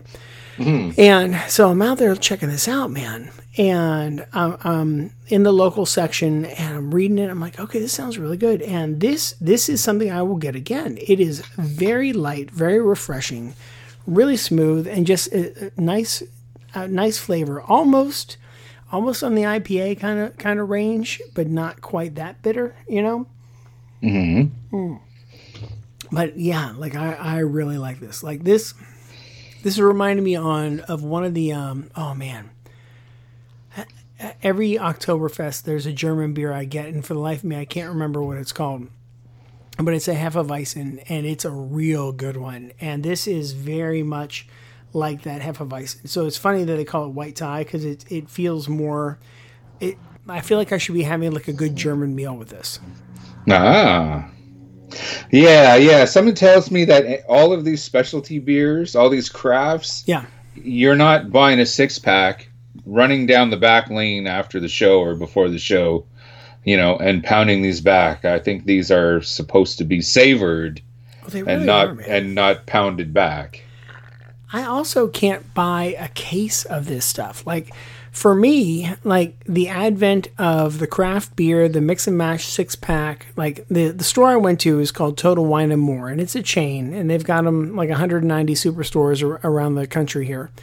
But I've got to hand it to them because they really, really handled the beer section well. They have a guide in the store. It's a 200-page guide to beer. Holy and it's shit. free. Wow. It's about the size of a Reader's Digest, right? Right. Like that kind of size. And I've been reading up on the other beers. They talk about the things that have kind of gone in and out and how things have gone into extinction. I can't remember when I learned about the IPA, but so, like, what was there like a local beer that you grew up drinking as a kid that everybody would get because it was the cheap beer, it was the local beer, it was easy to get and get drunk on? Yeah. Which what was that one? It was something Labatt's back then, but then as I hit my teenage, as I kind of hit, or later on into my teens, when we say kids, we mean early to teens, I discovered a thing called OV beer, Old Vienna, which, as a smart-ass teen, we changed the name to Old Vomit. Yeah. And that was probably pretty spot on for what it tasted like, right? Yeah. I stopped drinking Old Vomit for a while there, and as I entered adulthood, at least by the calendar, I kind of stopped drinking Old Vomit, went back to it once, and then it was like, oh, this is terrible. But when you're a teenager, you'll do anything, Well, exactly, right? And so we have a local beer that's kind of famous. It's Iron City beer, right? Because and when I say local, I mean back in Pittsburgh, my hometown, not here in Charleston. But so it was Iron City, and then it was Iron City Light, right? So those are the beers that were always around. And I hadn't had an Iron City, and I couldn't tell you how long, man. Like I remember drinking as a teenager with my buddy Mark under the one bridge by my grandparents' house, and it's probably even Icy Light because we didn't give a shit as long as it was alcohol, right? Right. So, fast forward somewhere in 2000, I think it was 2003, is when I really started to appreciate beer. Like that's when I really started to understand the microbrewery, and they started coming about. And there's a place in Tennessee called Bosco's. It's only in Memphis now. It used to be in Nashville, and also used to be in Arkansas, Little Rock. And this place, we went there. My buddy Hugh, he's like, dude, you're gonna love this place. They're supposed to have great food. And we go in, and I see there's a brewery. I'm like, hey, can I do a flight? Because I had learned that before I went there. And they bring out a sampling of all their beers, and they have this one beer that is like literally looks like black coffee. Like you cannot see this, light will not escape it. And it was called the London Porter.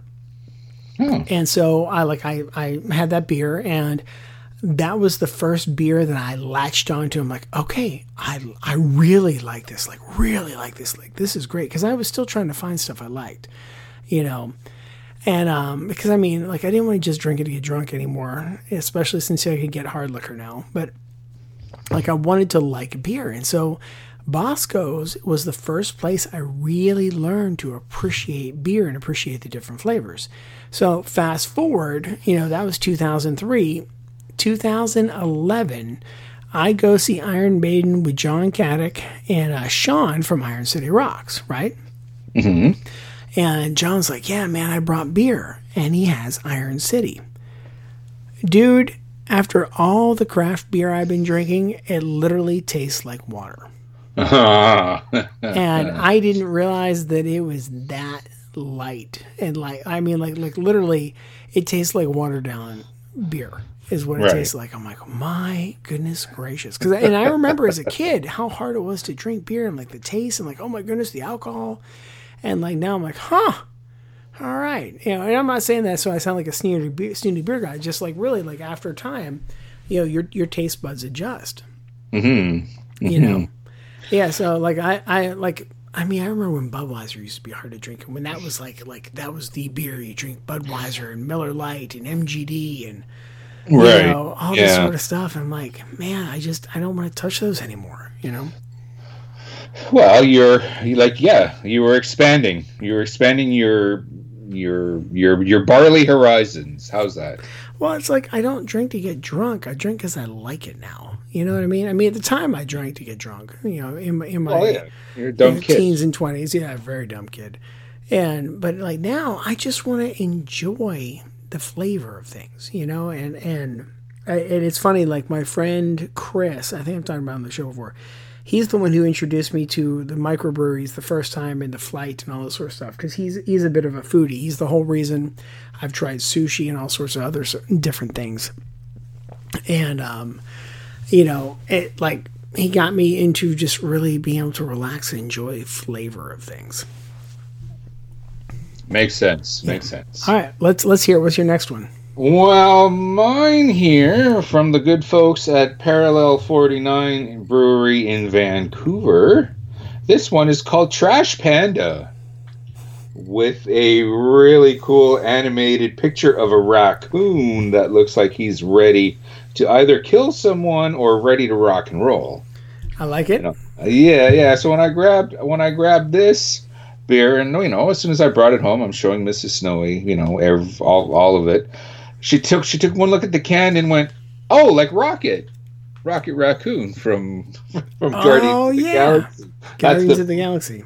It's the first thing she thought. So yeah, Trash Panda. Yeah, I guess that's a raccoon and all that. Okay, so once again, like I said, I went with the cool label and name and all that. So let's crack open our Trash Panda and.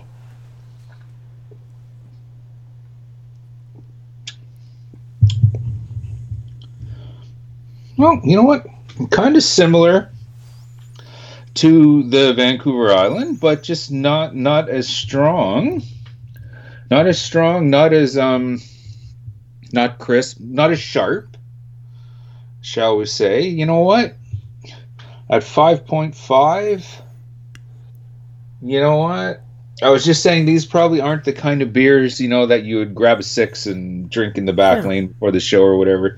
Maybe this. Well, that one is another IPA because I'm looking it up here, right? It's a very similar style. It's, again, the New England IPA. And it says the Urban Trash Panda will spend most of its life scouring garbage bins for the dankest, juiciest hops that the Northwest Coast can offer. Don't be fooled by this bandit's cute little mask. This snarling vermin won't leave any can unturned. It's exactly what it says on the side of the can here, yeah. I'll tell you, I'm looking at some pictures that users have posted here on Untappd, and this looks really good, man. This one looks juicy. Yeah, it is. Oh, my goodness. I said, it was... What, dude? You're not gonna freaking believe this. Okay. So like I'm looking at this is Trash Panda. I'm looking it up. Canadian beer. Well, and it says recent activity, and it says it has a person's name here, like Ed. I'm like, oh, I know that guy. I'm like, wait, he tried this? So the guitarist for one of my early bands, and I think the band might have actually been called Anastasia, which oddly enough is my daughter's name. Your daughter's name, yeah. I never put that together until like really now. But so he played this badass Red Warlock, and he was just such a badass guitar player. So Ed works for, he was telling me he works for some sort of beer company now, but so he's on here all the time. So every now and then we'll talk just beer and stuff. But I'm like, so Ed, from one of my old bands has actually tried Trash Panda, and he has a picture up here of what he drank. Yeah, this looks pretty good. Small world. Yeah, it is. It actually is pretty good. Oops. Right on. Oh yeah, the more I drink it, the more I can kind of taste the grapefruity thing, but it's not as sharp as the Vancouver Island and all that. I like the ones that are more on the mild side, like that. Like looking at the picture, it looks like something I'm going to enjoy the taste of. Yeah, and it's this is more of a rock and roll beer, I think. That's cool. Yeah. So, what do you got? All right, man. Next one up is the Legal Remedy Brewing Company. They are based in Rock Hill, South Carolina. That's at like the very top of the state, the border between North and South Carolina. I did stick to South Carolina beers for tonight, and my goal is to have his stuff as close as possible. But this one caught my eye because it's called the Pro Bono, Legal Remedy, right? Everyone's catching that. Pro Bono Vanilla Porter. Oh crap, another 9% alcohol by volume. I really do like the high gravity beers here. All right, so I love porters, right? I told you that was the beer at Bosco's in Nashville that turned me into a beer lover, like that, and I've been seeking out porters ever since in the darker beers. So, and again, like in my mug here, and I'll post pictures on Friday. Well, my pint glass, it's black as night, you know. And let's see here. It says porter with added vanilla and coffee, aged on oak. Oh shit! It's another whiskey barrel aged, right? My goodness gracious! No wonder this stuff's so intense. So, let's see here. 38 IBUs. I've been trying to learn what this means. So it says robust roasted malts, hints of oak, coffee, and vanilla. The Imperial Porter is no ordinary exercise in community service. Aged on oak with coffee and vanilla. It's for people who need it most. Justice for the masses. I appreciate that. All right, let's try this sucker. Okay, so the scent, right? And I should have done that with the other one. Because I'm finding like that I really, really enjoy the scent of beer. Mm-hmm. And if you find, like, dude, I've said this several times, but I so wish you were local and we could have gone to like one of the great breweries here. Well, the beer bars, because the one beer bar that I go to when I work on the show, they will pour you as many flights as you want. Because I'm like, you know, because typically like most places will give you 4 to 6 tops. And I'm like, I asked the girl, I'm like, well, how many can I get? She's like, as many as you want. I just can't have you stumbling out of here. I'm like, all right, that's fair. You know, I like your approach. But like I love to go to those places and smell the beer. Like I just, you know, good scent here. So definitely you can smell the coffee in it, and there's like a hint of the vanilla. Like if you've ever had, you ever smell like the coffee vanilla candles? Like when you go to the malls or like a Bath and Body Works kind of place. Yeah. She's pulled me into enough of those enough of those stores that So it's that kind of scent, right? And then there's a little bit of the coffee scent or coffee taste or the flavor. All right, I talk about Dragon's Milk all the time in this show, right? Mm-hmm. Dragon's Milk is aged in whiskey barrels. So when this was aged on oak, I don't think it was in a whiskey barrel. I think it was some sort of oak barrel, but I don't think it was a whiskey barrel because this is sweeter and lighter. So even though it's a high gravity, like the 9% alcohol, by comparison, Dragon's Milk's typically like 9 to 11% alcohol by volume, right? Holy shit! Yeah. So I mean, it's close, right? It's very close to this, but Dragon's Milk also has that whiskey flavor, so it almost burns going down like like sipping whiskey, you know. And this is more like a Guinness that's a little heavier, like a little bit stronger, a little more bitter, but it has more of the coffee flavors and like that sweet vanilla caramel flavor almost. I'm not a big Starbucks coffee drinker, but like when they talk about the different lattes, I feel like this is hitting some of those flavors. Ah, that makes sense. Oh, dude, this is like we should do this like once a year. You know, okay. We next time we should actually like get Chris to do it on air with us. Like we all pick like 3 local beers. I think so. I think you would really dig that. Yeah. I think it'd be a blast, man. And like the best part about doing what we're doing, like when you pitched the idea for this show to me, I mean, 1, I drink beer every time we do this anyway. Mm-hmm. 2, we're helping our local communities. You're buying local beers, small craft brewed beers, and that's the thing is like this isn't. It's kind of like what we talk about with True Cult Coffee. Like this isn't some big corporation. And not that all corporations are evil, and because every corporation starts out as a small business, really, you know? Right. And it grows. And I want to see everybody grow and make money and all that sort of stuff. But when corporations forget that they were founded by people, that's when you start to lose things, right? So we're helping these small businesses, these people that just, you know, they make it for the love of it. Like, and I think I've talked about this on the show, but so when I moved here to South Carolina 6 years ago this month actually, my building had shut down in Pennsylvania, and so I moved down here, to stay with the company. And one of the guys who is one of my new hires, his name is Andy, and I remember talking to him, like, "What are you gonna do, man? What are you gonna do?" Because he was a cool dude, and he was actually really into hardcore. He was into the band Integrity, and that sort of stuff. So him and I. Shout out, brother. Yeah. So like he's a metal guy and hardcore guy, and he knew some of the same people that I knew from the band scenes and all that sort of stuff. So, I'm like, "What are you gonna do?" He's like, "Well, I've really gotten into brewing my own beer at home, and I think I'm going to use this as the opportunity to start my own brewery." So 6 years later, Andy is the brewmaster for Hitchhiker Brewing, and they've expanded into a new building. Like, they started out one place and ended up in another place, so they have more space.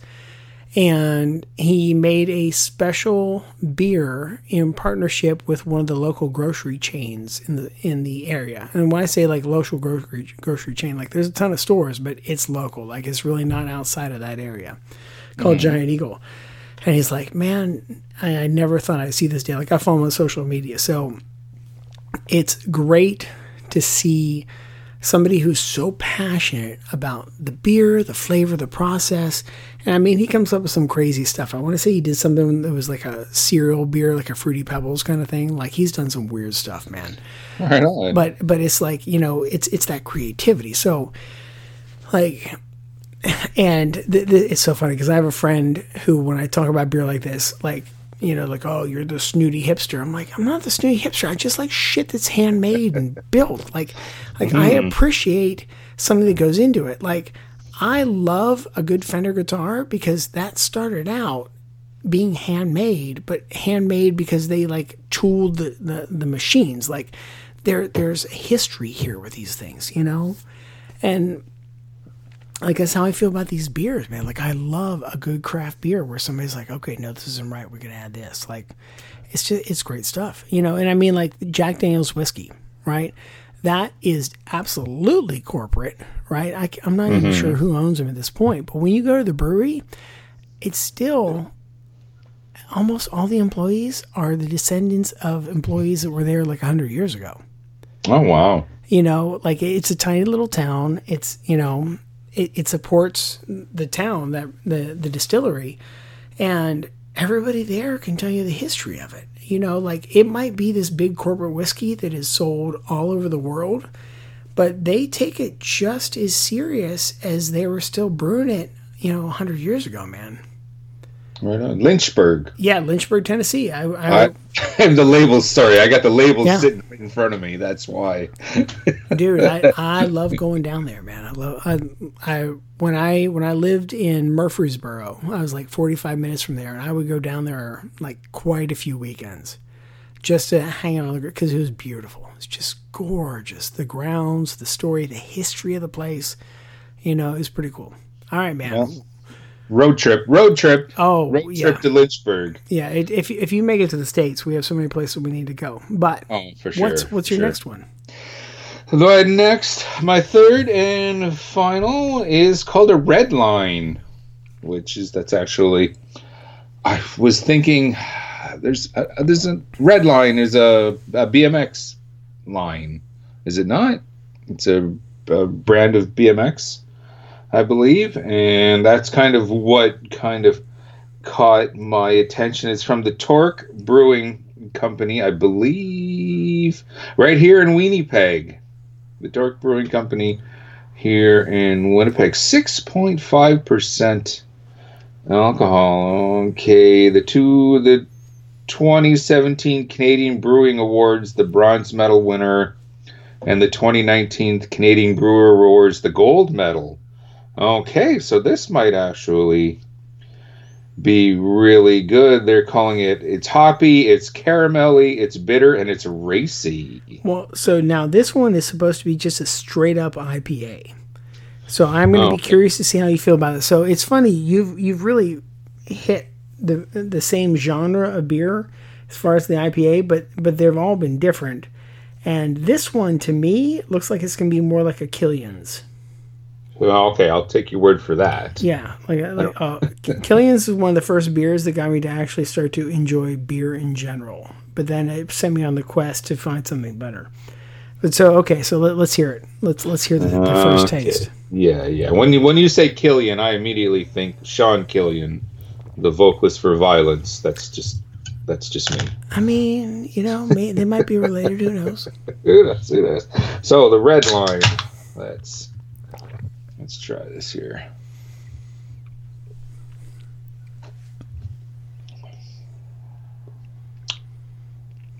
Oh, a little bit stronger, a little bit sharper.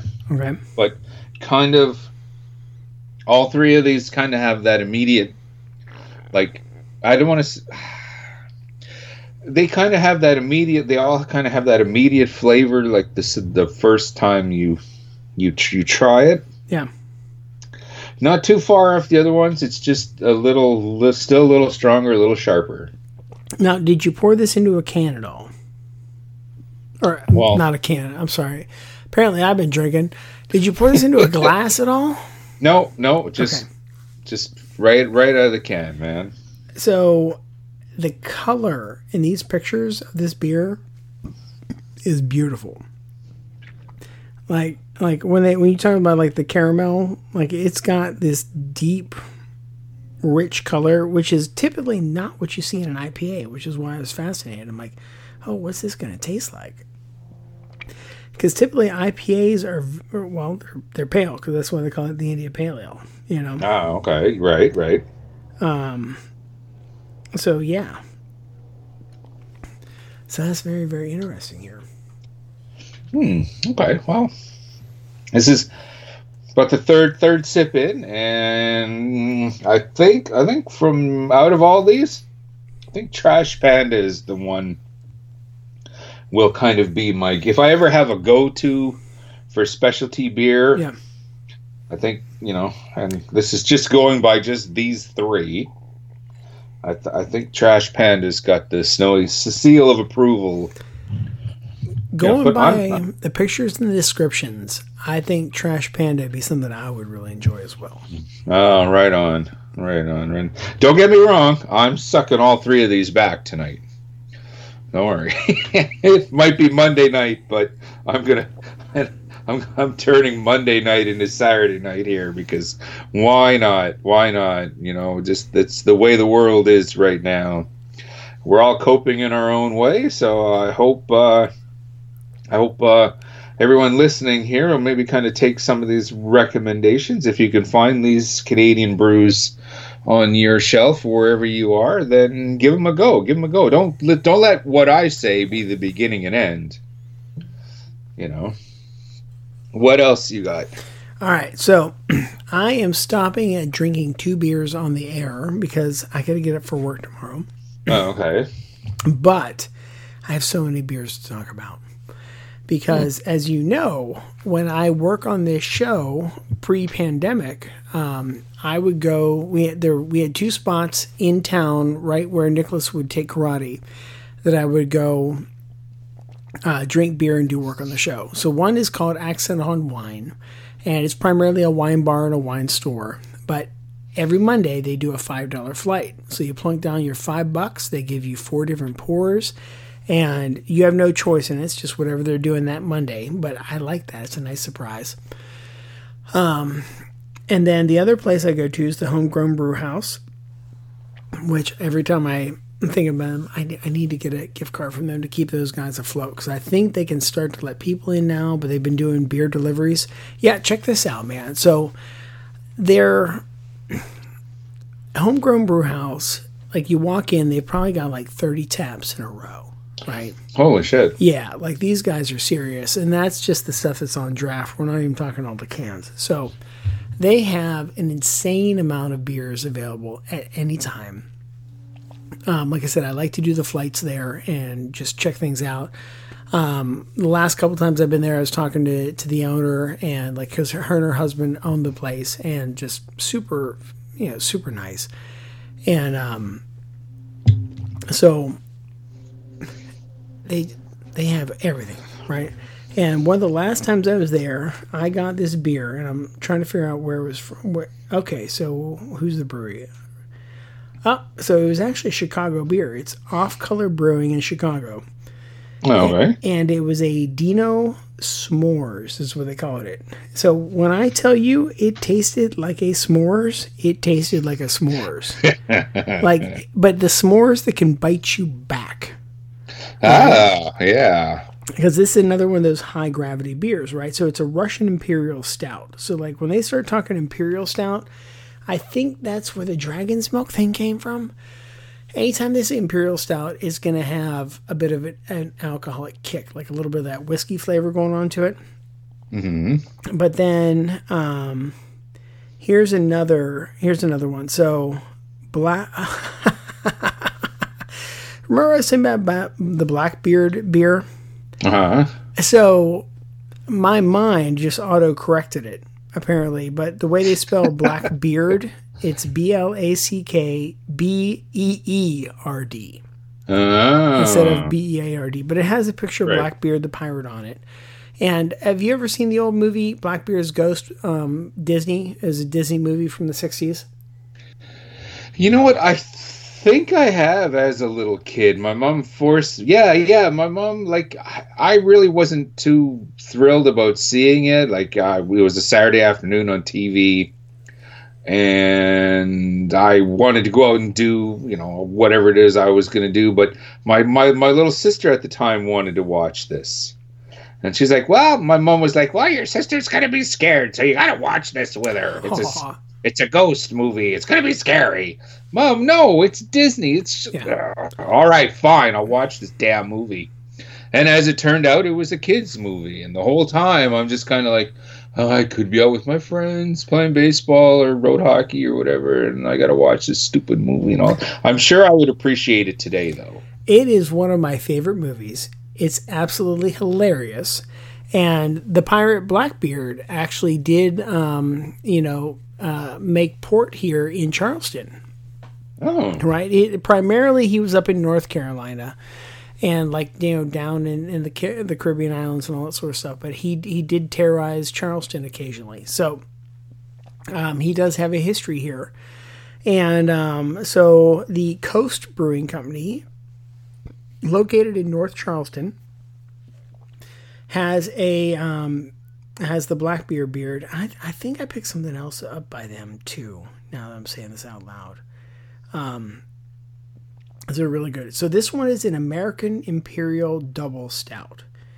Dude, when I tell you that the beer I'm drinking right now is black, like, it looks pale in comparison to what the Blackbeard beer looked like. Like, I'm pulling up my picture of it from the last time I drank it. And I have a buddy down in Tampa who is also from Pittsburgh, and he took me to a place down there. We had a beer called Moose Killer. Moose Killer. It was, oh jeez. That's right up there with Dragon's Milk. That's an intense beer. I loved it. Oh my goodness. He's like, "Do you like beer?" I'm like, "Dude, I love beer." And so he took me to this place. I couldn't even tell you what it's called right now. I think it was somewhere in Ybor City. But anyway, so he commented, and he can drink all kinds of crazy beer. He's like, "Whoa, that's dark." Right? So Blackbeard it's really dark beer. But here's the description. It says, "Sweet malts, battle roasted grain on the decks of your tongue. Hold on to your booty, a dark stout's a brewing." This is pretty good stuff. But that dude, that one, I bought that one again because that's probably one of my favorites. Like, because I drank the Shadow of Death last time in the air, and that was good. But like Blackbeard, I will get that one on a regular basis. That was a good one. Right on. So, for any listeners who would like to follow me, again, SGNL, the number 2, NZ. I'm on Untapped. So if you want to follow me, I really don't friend people I don't know. So send us a line through radmetal666@gmail.com or hit us up on the Facebook or message us on Instagram. Any one of those if you actually want to interact on Untapped, because it's, I'd love to interact with a listener and another beer fan, that sort of stuff. But I like this. And Snowy, I'm going to recommend this app to you because if you're trying to find beer that you like, and so you're not always doing the dad beer, this is a great app to do that. I think so. Like I started just to keep track of what I was drinking, and I unlocked a new batch, which is like 40 some beers.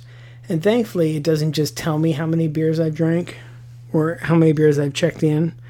But I've got some crazy stuff here. Here's Stone Viking Space Probe Double IPA. Right on. Yeah, that's a good one. Oh, dude, here we go. Charlestown Fermentory. Yeah, damn it. I've been trying to find this one. Okay, so check this out. So this one is in the style of the IPAs that you had, right? Like your what, Trash Bandit? No, what was it? Panda, Trash Panda, that was it. So it's called Sun Gazer, and it's by Charlestown Fermentory, again, local Charleston brewery here.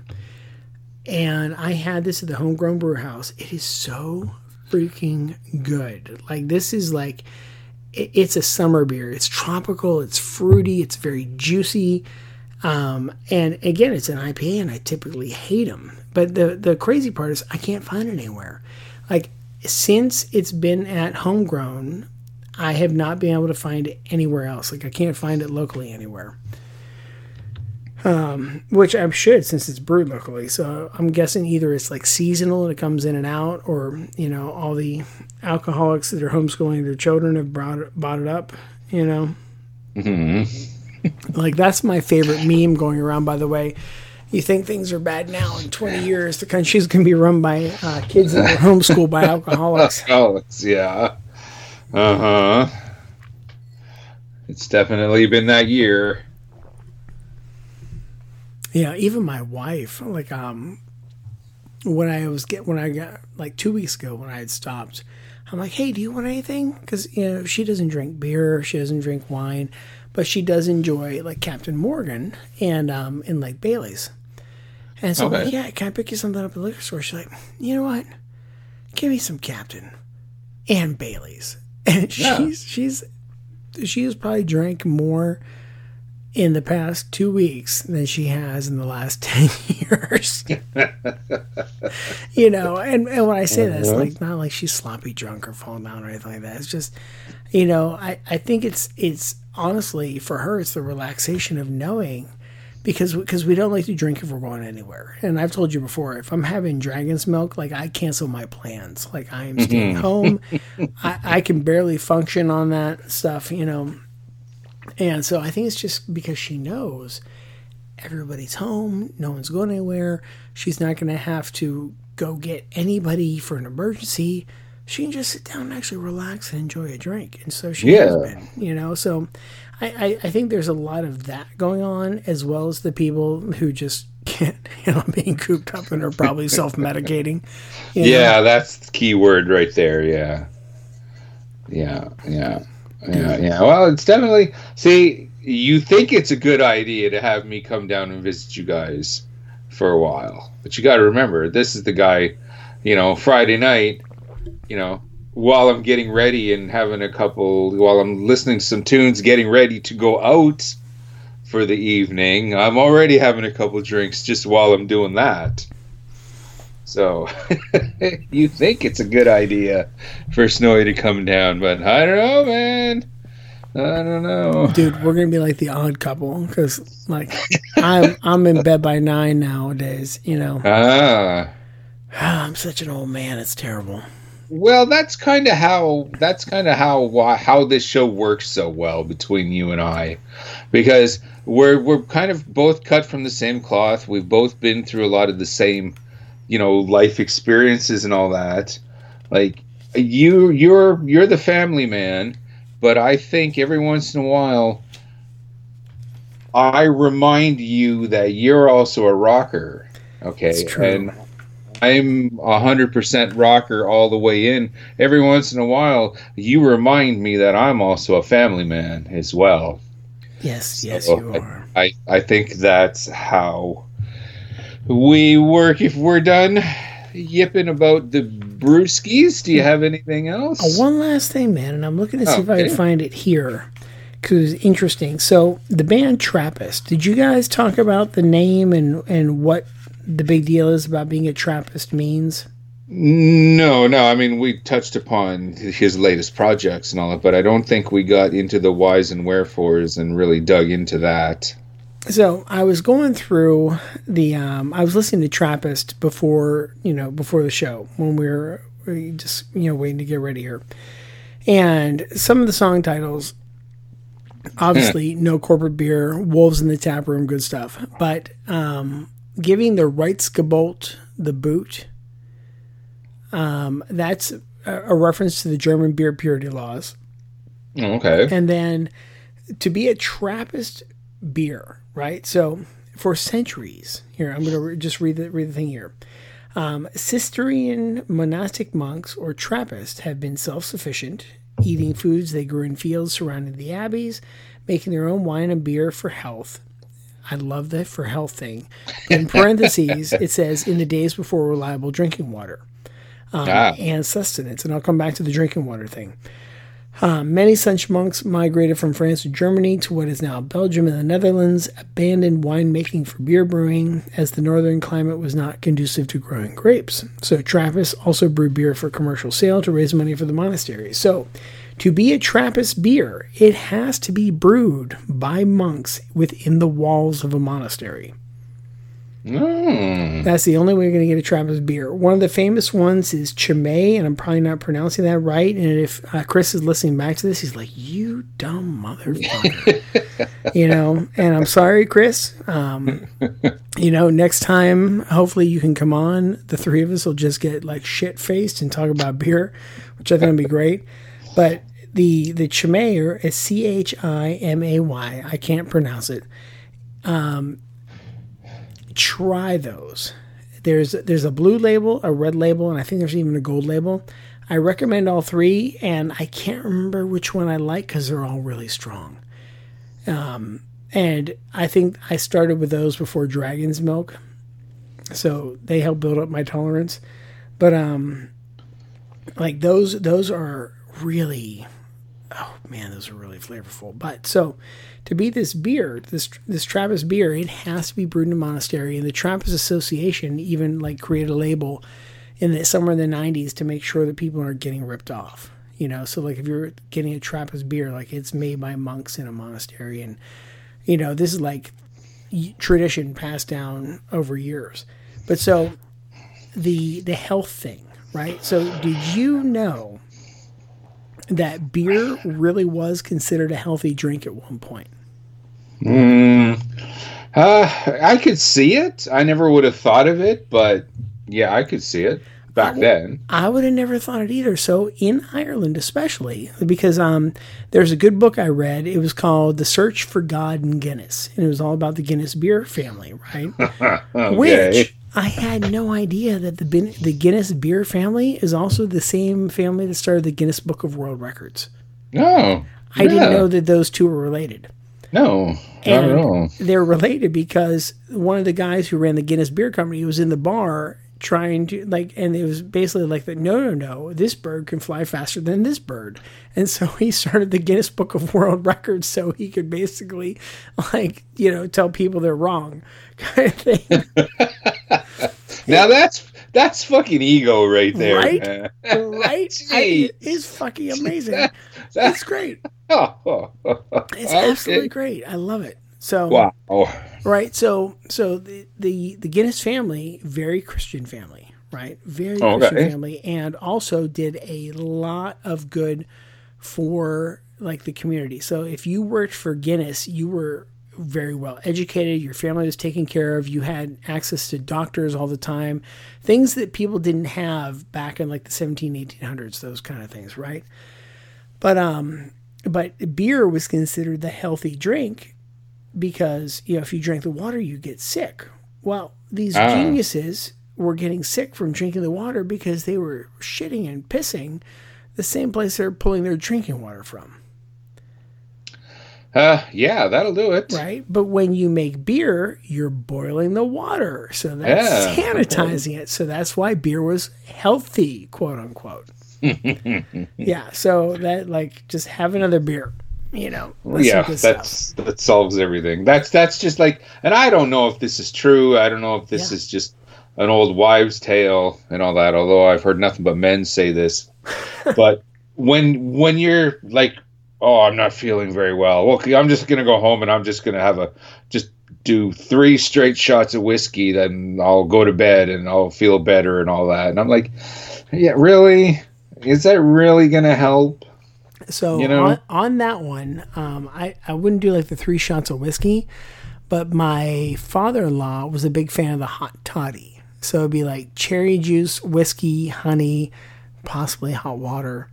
But all boiling like the hot toddy thing. And it's I mean, if you think about like what cough syrup's mostly alcohol anyway. And a lot of medicines, quote unquote, back in the day were alcohols.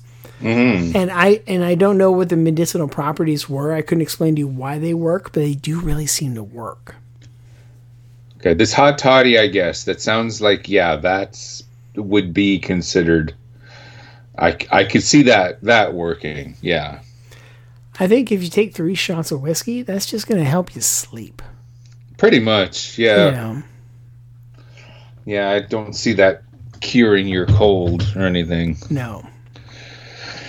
Oh, okay. If we're all done with that, we better start thinking about wrapping this up because honestly, dude, I don't know. I can't remember drinking this much on a Monday without Sky around. Like for some reason, I'm honored.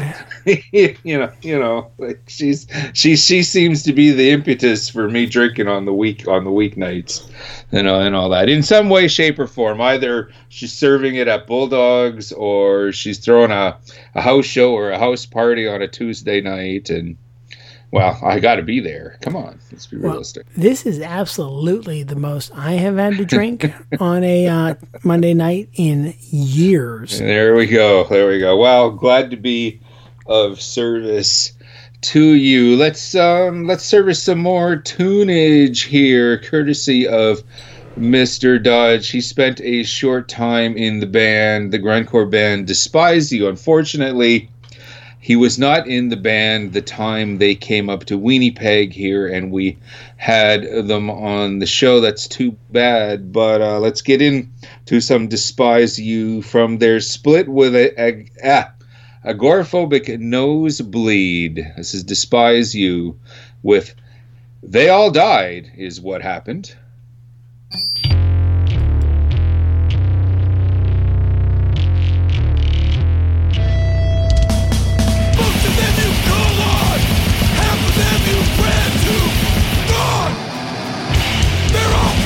Gone! One by one, like losing, self-deciding, that's just burning, running blind and fucking England!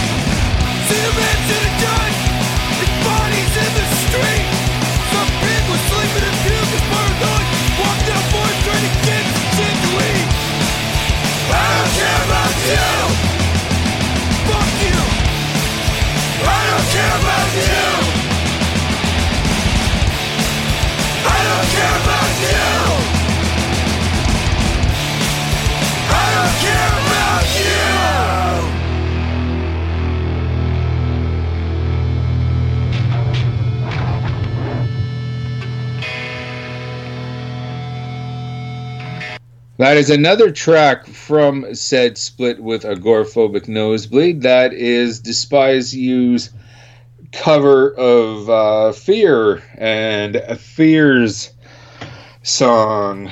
Well, man, tonight is definitely an episode we're never going to forget, for a number of reasons. Not only just finally having Mr. Dodge on, because like I said, it took way too long, and we're gonna have him on again sooner than later. But just for various other reasons, I really think my my beer palate has been expanded here somewhat. Not that I'm giving up my Lemmys, though. Trust me. Listen, there is room for beer and Lemmys in this world. And next time, I will do some research and help you pick some beers out. We'll expand it. We'll get you into the world of sours, some good stouts, imperial stouts.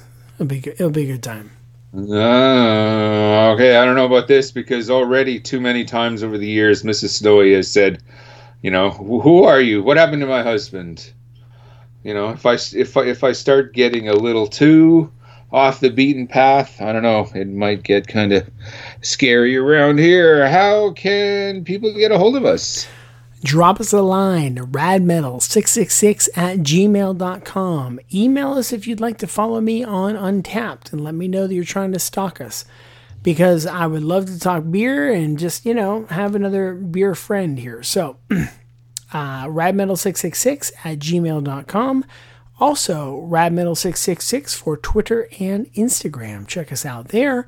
We're posting pictures. I posted a picture of all the beers that I purchased. They were my local beers. I think they were all local except one, maybe. Or were they all local? Well, fairly local. The White Zombie beer that I did not drink on the air was North Carolina. Yeah, I want some of that. Yeah. Like we'll be trying that one. Like I was, pulling them out in the car, showing my wife. I'm like, look at this one, and I'm trying to explain the significance of White Zombie being a horror film, and then the inspiration for Rob Zombie and the White Zombie band, and then like Kirk's guitar that's White Zombie. So it's so many great things. But anyway, so those things. Hit us up on Facebook.com/radmetal. Go to purerockradio.net to hear us first Thursday night. Check us out also on, I've been drinking, ShiningWizardsNetwork.com. We're there with a bunch of other wrestling podcasts, such as A Wrestling Night in Canada, which is hosted by the amazing Snowman here and Ducky that we've heard so much about on the show. And let's say that you've got nothing to do in quarantine except lick stamps and write letters. Well, you're in luck, because the Snowman here would like you to email us or Facebook message us and give us your address, and we'll get you his address, and you guys can exchange letterheads like you were 14-year-olds. Yeah. I want to go back, to those old school days, back in the days of the snail mail, when we would find our fellow brethren in the Pen Bangers section of the old Metal Forces magazine, and then the Pen Pals section a couple years later in the Metal Maniacs and all that. Yeah, if you want to talk to your cool Uncle Snowy that way, I would really appreciate that, and everything that goes with that. So yeah, get a hold of me with that. To get us on out of here, let's go out with another Spazz song. I want to go out with their cover of Cryptic's Slaughter's MAD, Mad. In the meantime, and in between time, that's it. This has been a spastic episode of Radioactive Metal. I'm Snowy White. And this is Aaron, and one final thing, Metalheads. When you listen to this, it will be May 8th, which is known as Motorhead Day, because today is the 8th of May! The 8th of May! I love it! Signing off.